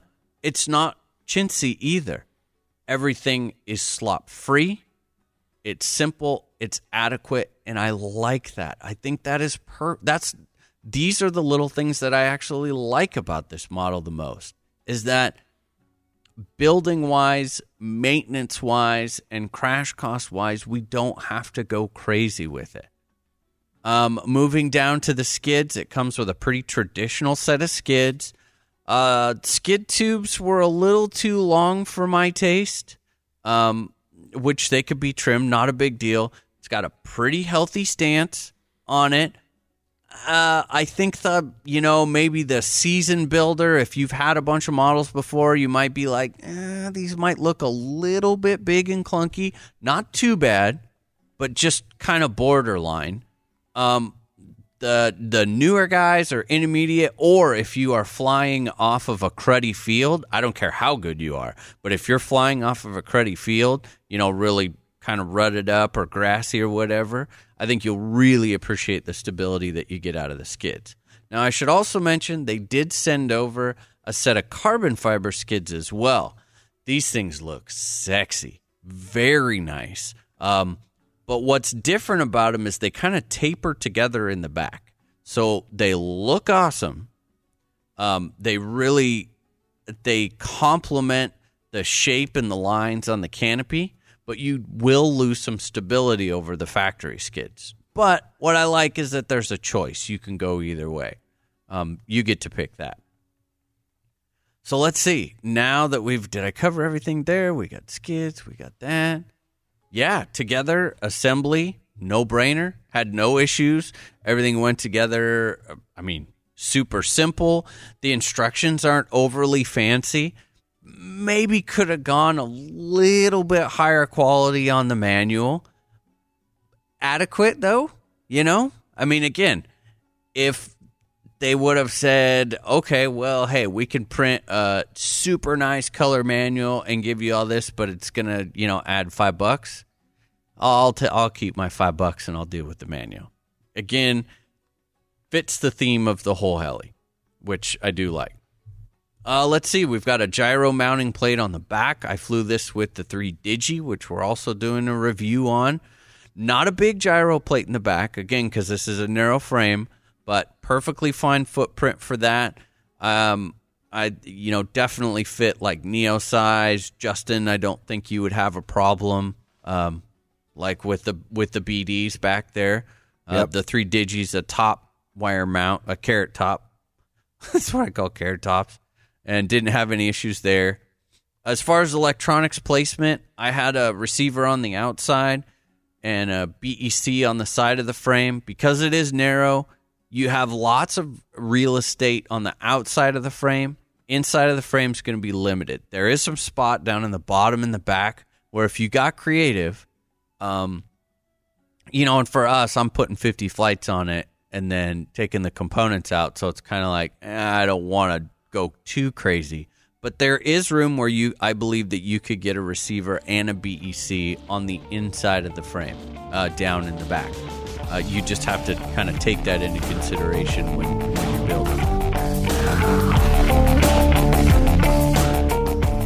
This last year, as I was working through the RC Heli Nation Pilot Proficiency Program, it became crystal clear that tuning and setup were crucial to having a precise flying heli. Luckily, the Soko Heli tool can make an accurate setup seem effortless. In addition, the compatibility with iOS and Android raises the bar to a whole new level. If you're ready to get the most out of your setup, be sure to visit soko-heli-tools.com.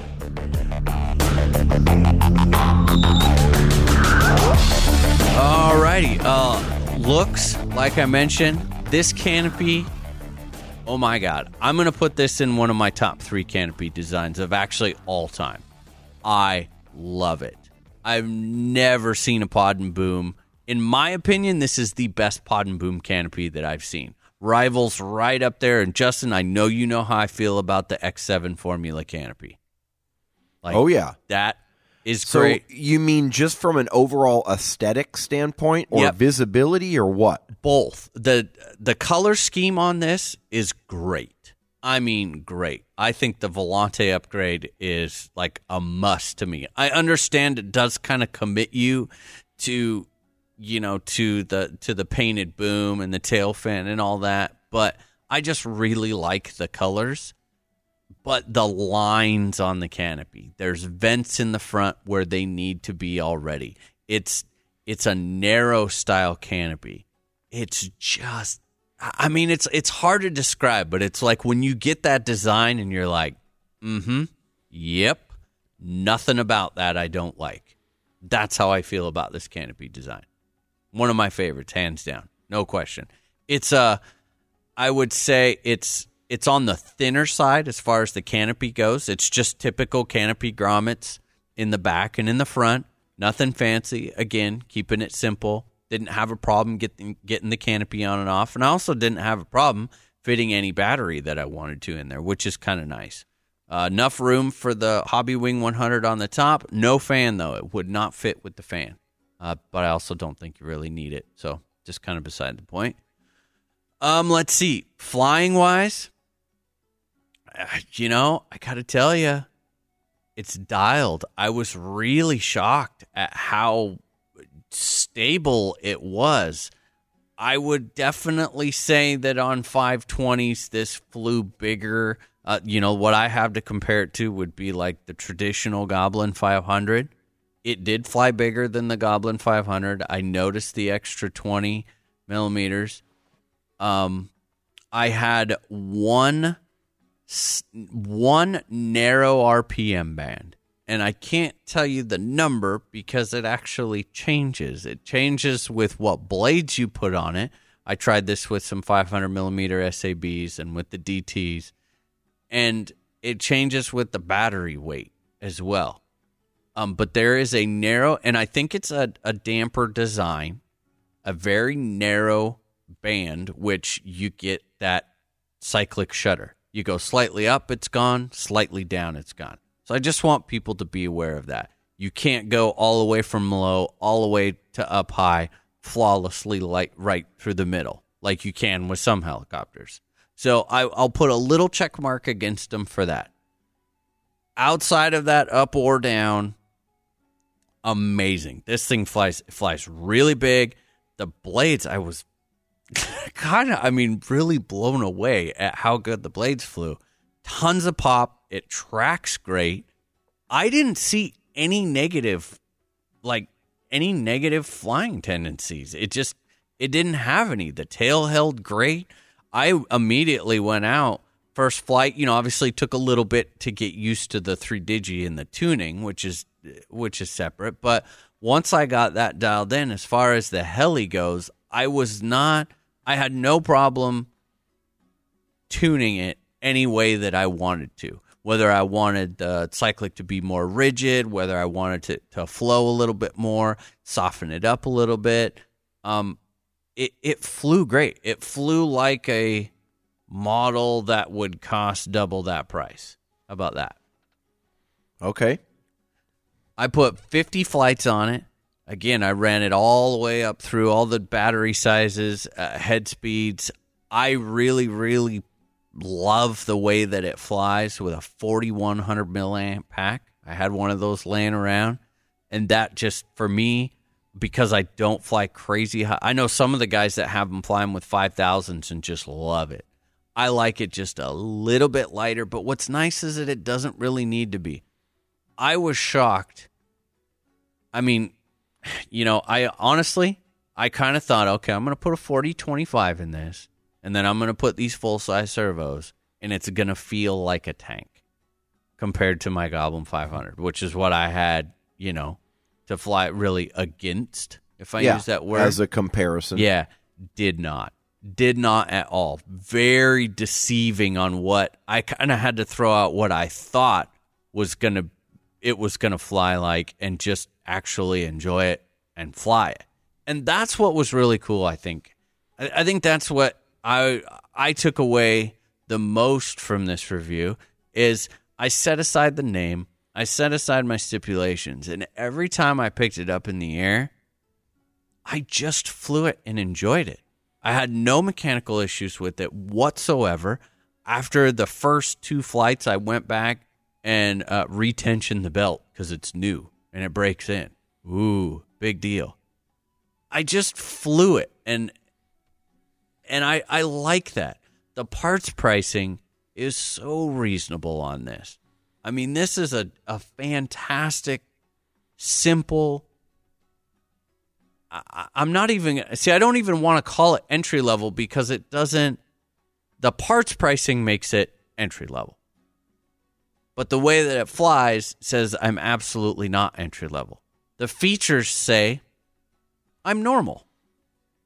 But it doesn't fly like it's normal. You know what I mean? I've flown plenty of helicopters, lots of different brands in this size. Mm-hmm.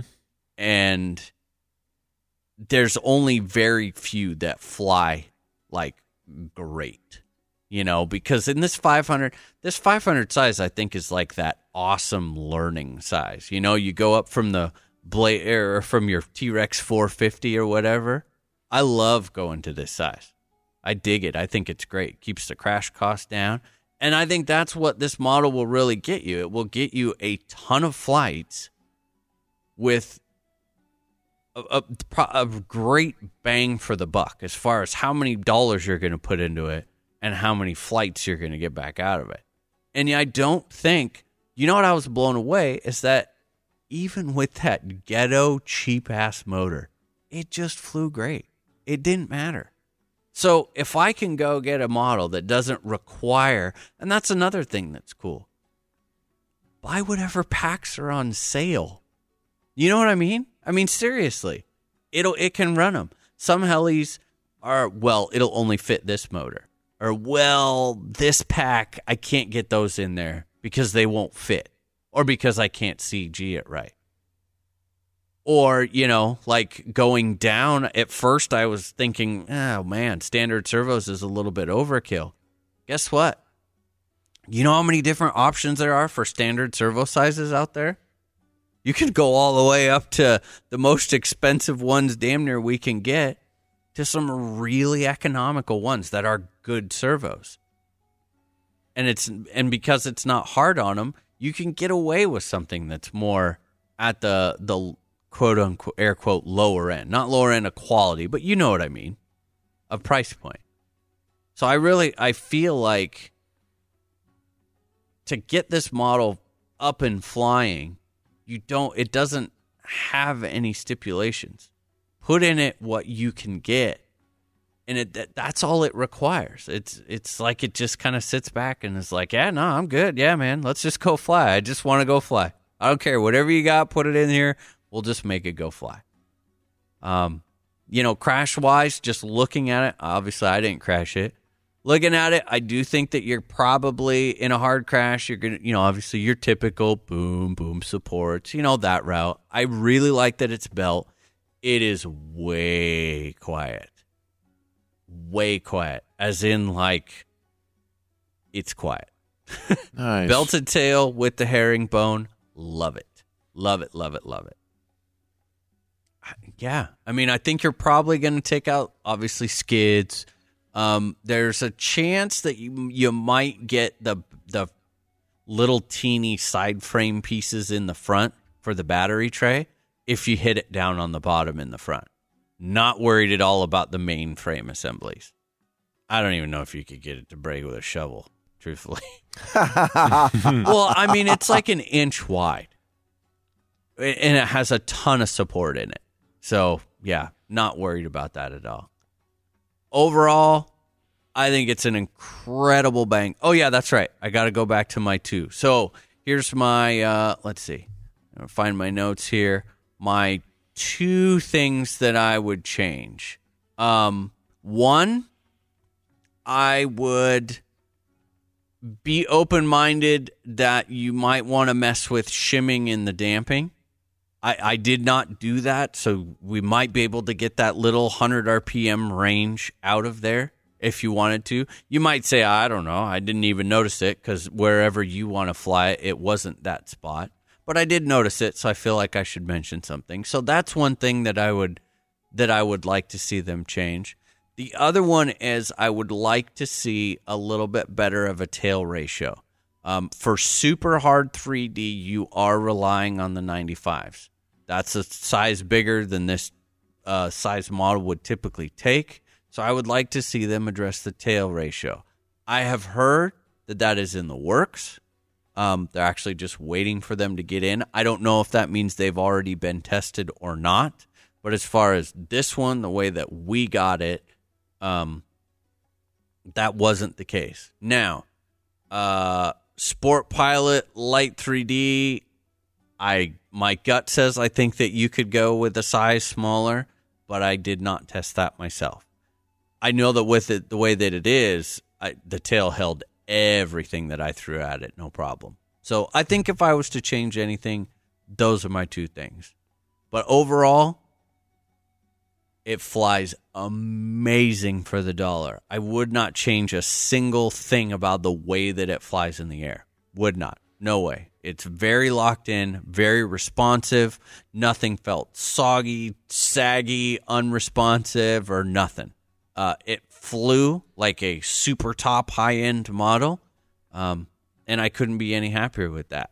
I think it's a model that you can get in the air for and do a very budget-friendly build on and get something that flies incredible. So, yes, thank you, Shannon, over at onlyfinehelis.com for sending this. And again, this is the DT520E belted V2 with the Volante upgrade on it. And the review will be up. The written review is already, so by the time you guys hear this, you can hop over to our website, check out the pictures. I got pictures of everything up there. And, yeah. You guys have any questions? I think it's pretty freaking sweet because if anything, what I think it's done is sort of taken you back to basics to realize that you don't need all the crazy, hardcore, high technology, best of the best, most expensive, most powerful to get the job done. Yeah. Right? And that's pretty freaking cool. And the price is kind of unbeatable. Yeah, and that's the big thing. A lot of, and this is something that I want to make sure these guys have been around for quite a while. I mean, they really have, kind of quietly, but they've been there. And I just don't see them really going anywhere, which, that's a big deal. Yep. In the hobby today. Who do you feel? And I feel like when you get into this 500 size, it's like, well, I could go with this one, but I don't know where they're going to be. Or I could go with that one, but I don't mean to bring names into it, but the old T-Rex 500 is not the same as the new T-Rex 500. This will blow that clean out of the water. I mean, you're getting way more heli for the dollar. People are going to say, well, would you get this over a Goblin 500? They're close as far as size-wise and that sort of a thing. I think you have to want a Goblin to pick that one over this. Flying-wise, sorry, man, I love my Goblins to death, but flight performance-wise, it's there. I mean, this thing's there. I'll be honest. It's there. It flies great. It does. You just have to be, I guess, hey, let's be honest. This is a hobby. We can be vain, right, Justin? Oh, hell yes. Right? So it's a simple helicopter. If you're simple and if you're okay with simple and if you're looking to get the most flights per your dollar and you smile at simple, I would highly recommend this. Absolutely. And you kind of get the added bonus of one of the sickest canopy shapes I've ever seen. To me, that's just like a total added bonus. It's like the little cherry red. After changing my custom charging case about 12 times now, I've really come to appreciate what the guys at Progressive RC bring to the hobby. With a huge selection of charging accessories such as balance boards, charge leads, connectors, adapters, case fans, and more, you'll be sure to find exactly what you need to make your custom charging system really shine. And if you're not interested in going DIY style, then hit them up for one of their turnkey charging systems. Just choose your options and you'll be charging in no time. Head on over to www.progressiverc.com today and get that spark back into your hobby. Progressive RC, taking charging to the next level. But you know what else we should do? I think we should celebrate that. Yeah. I agree. How are we going to do it? Well, so I got thinking about this. Now, here's the deal. I'm a little sad because I enjoyed this. I've really, really enjoyed flying this model. I love doing reviews, but when you get one that's good, it's like, oh, okay, all right. Thank God. Thank you. Oh, thank you, Jesus. I've had a couple that didn't end up so hot, so it was like, oh, geez, you never know, right? But to be able to start it and finish it all the way out is awesome. But I think what's so cool about that is I want someone to love this helicopter long time and to get it out there and fly it, put flights on it, love it, and enjoy it. And I think that if you get it, you will. So the best thing that we could do to make that happen, I have it tore down. It's ready to go. I think we should give it away. I'm willing to do it. Oh, yeah. Hell yeah. I'm willing to do it. I'm going to sacrifice it in the name of citizens. And I think you guys will really enjoy it. Shannon over at Only Fine Helis is awesome. Killer customer service. They've got parts in stock. I think you'll really love it. So, Jesse, even though we've got our new website, do we still have Winter Chicken Dinner? Nick, I'm looking at the button right now. Larry. Woohoo! I love this Larry guy. kept it. Man, Larry. I think we should fire up the Winter Chicken Dinner button. Kept it. Make it happen. We want to hit it? Let's do it. Let's hit it. All right, Winter Chicken Dinner. Oh, here we go. It looks like the winner of this helicopter is going to be citizen number 381. 381. Ian Green. Who? Ian Green. Ian Green. Nice. Citizen 381. Congrats, Ian. Nice. New helicopter. Ian, Man, that's awesome. You just listened, got yourself an airframe. And got yourself a good airframe, too. So that makes me happy. Awesome. Double bonus. Yeah, double bonus. I hope that you enjoy it. Sweet boys. Well, this has been... Oh, man. Where are we at here? All right, Justin. Yes. We got to do this. We're going to pack it in. The editing guy... Oh, crap. That's me. Is going to hate us for it. We have a listener question. We do. And I think that we should do it.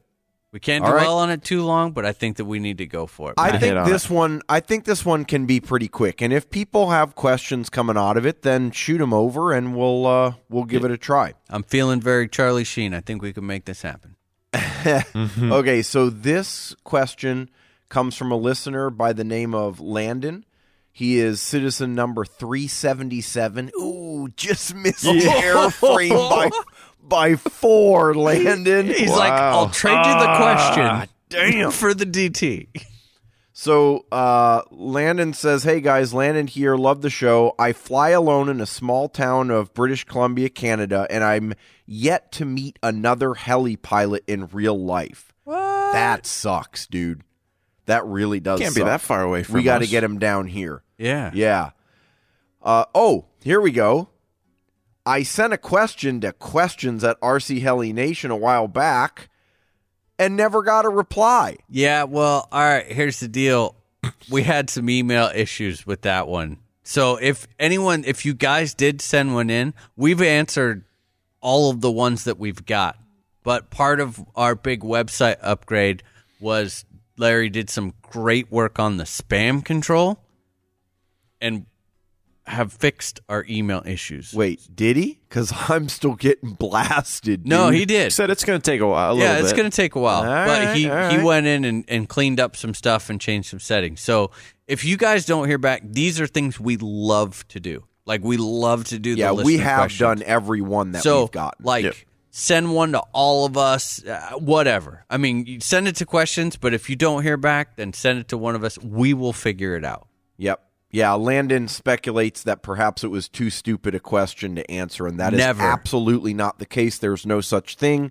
We will answer it if we receive it. If you So heard sorry a about that, conversation Landon. with Justin when the microphone's off, you would not feel that way, Landon.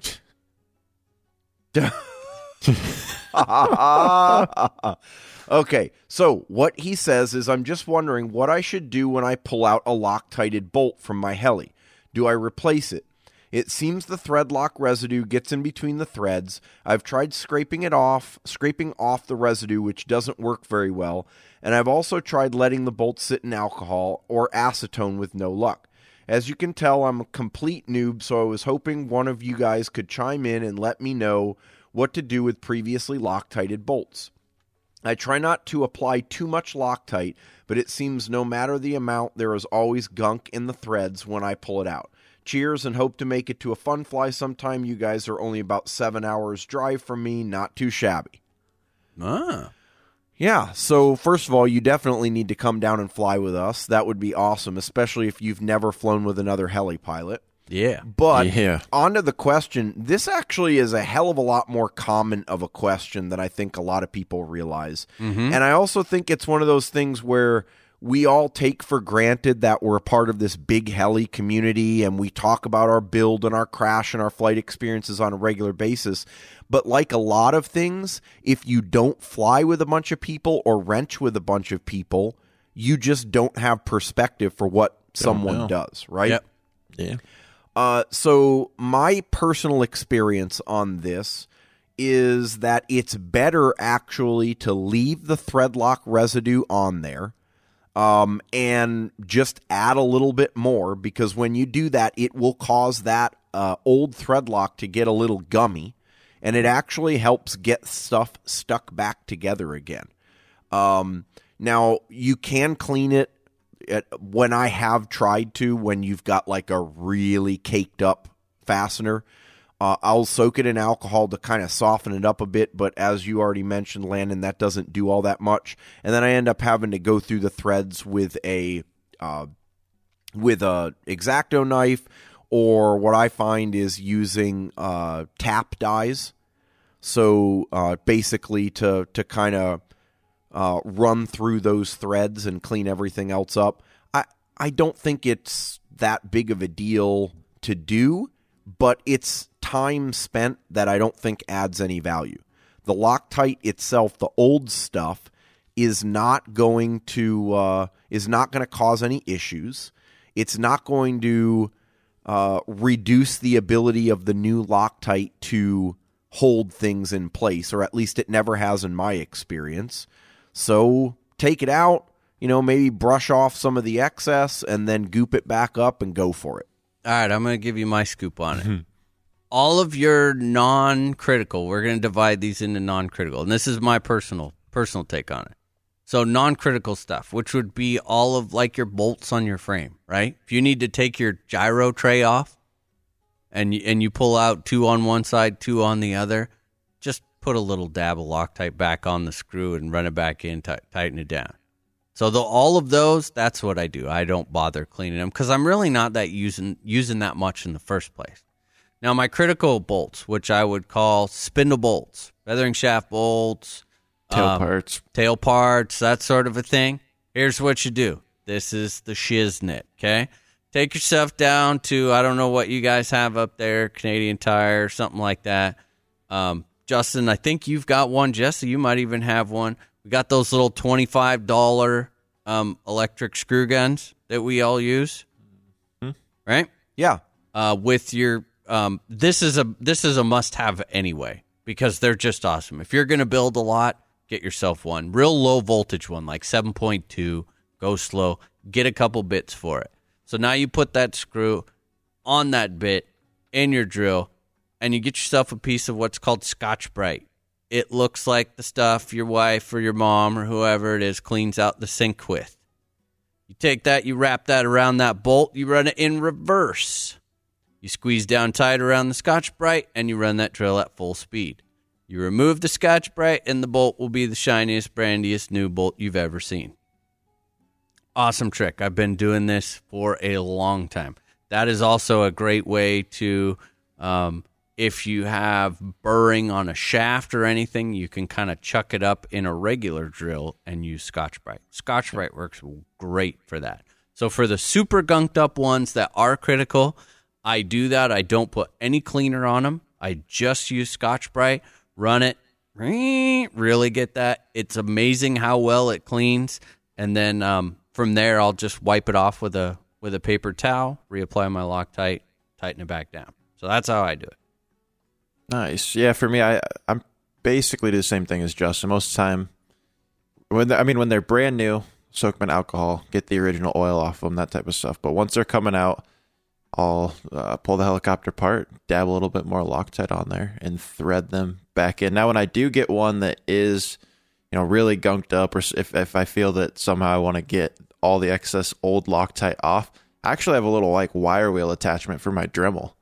And so I'll throw it on the head of a driver or grab it with a pair of pliers, and I can just use a little wire wheel attachment on the Dremel, and that takes everything off of the screw. Sounds similar to the Scotch-Brite Yeah, actually, I've used that method before too, Jesse. It's like when you get the big like M4 motor bolts. Yeah. Where you're really just blasting them hard and with Loctite, and they've got coarse pitch threads, so it's easy to get gunked up in there. Yep. I mean, And those sorts of things I will clean, but if it's just like a small screw, it's not a big deal. Yeah. Yep. Same thing. So no, I have cleaned off a couple of them with the Dremel and the wire wheel, but yeah, for the most part, just reapply a little bit more and retighten it back down. I've never has caused me an issue. Now, it sounds like you guys only use a little bit of Loctite. I use adequate. I use offensive amounts of Loctite. When you use it. Like, here's the deal, right? I don't always use Loctite, but when when I do, it's I offensive. overuse It's it. offensive. Yes. So, I mean, it is not an uncommon occurrence when I'm doing maintenance on a heli to unscrew a frame bolt, and as I'm doing so, white powder is falling from the shank onto the helicopter and the bench area as the dried Loctite gets sort of peeled away and cracked away. That's excessive. That's a lot. Some bitches ain't going to move. No, I hear you. Well, hopefully that answered his question. Yep, thanks for the question, Landon. Sorry it took so long to get to it. Awesome. Well, boys, let's get out of here. This has been a long one. I got to get some sleep. And, so store. We still have some apparel in the store. So head on over, check that out if you're looking to get some gear for the upcoming flying season.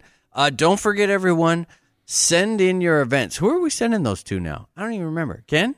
Yeah. Ken, yep. Yep. Send your events to ken@rchelination.com. He will get those put up in the calendar, and then you can also subscribe to that calendar, and it will go right to your phone and or laptop, and we can get all those events on there, and everyone can share the same calendar, so you make sure and don't miss anything. Let's see. That it? I'm pretty sure that's it. Yeah. All righty. Who wants to take us out? Jesse, you do it this time. All right. This has been episode 220. We sure hope you enjoyed listening to this show as much as we've enjoyed making it. We will talk to you guys next Monday. Yeah, have a good week. Later, dudes. This has been a production of RC Heli Nation LLC and is brought to you by SoCo Heli Tools, Progressive RC, Rev Electrics USA, Lower Heli, BK Servos, and Spartan Flybarless Systems. If you have any comments or questions, please feel free to send us an email.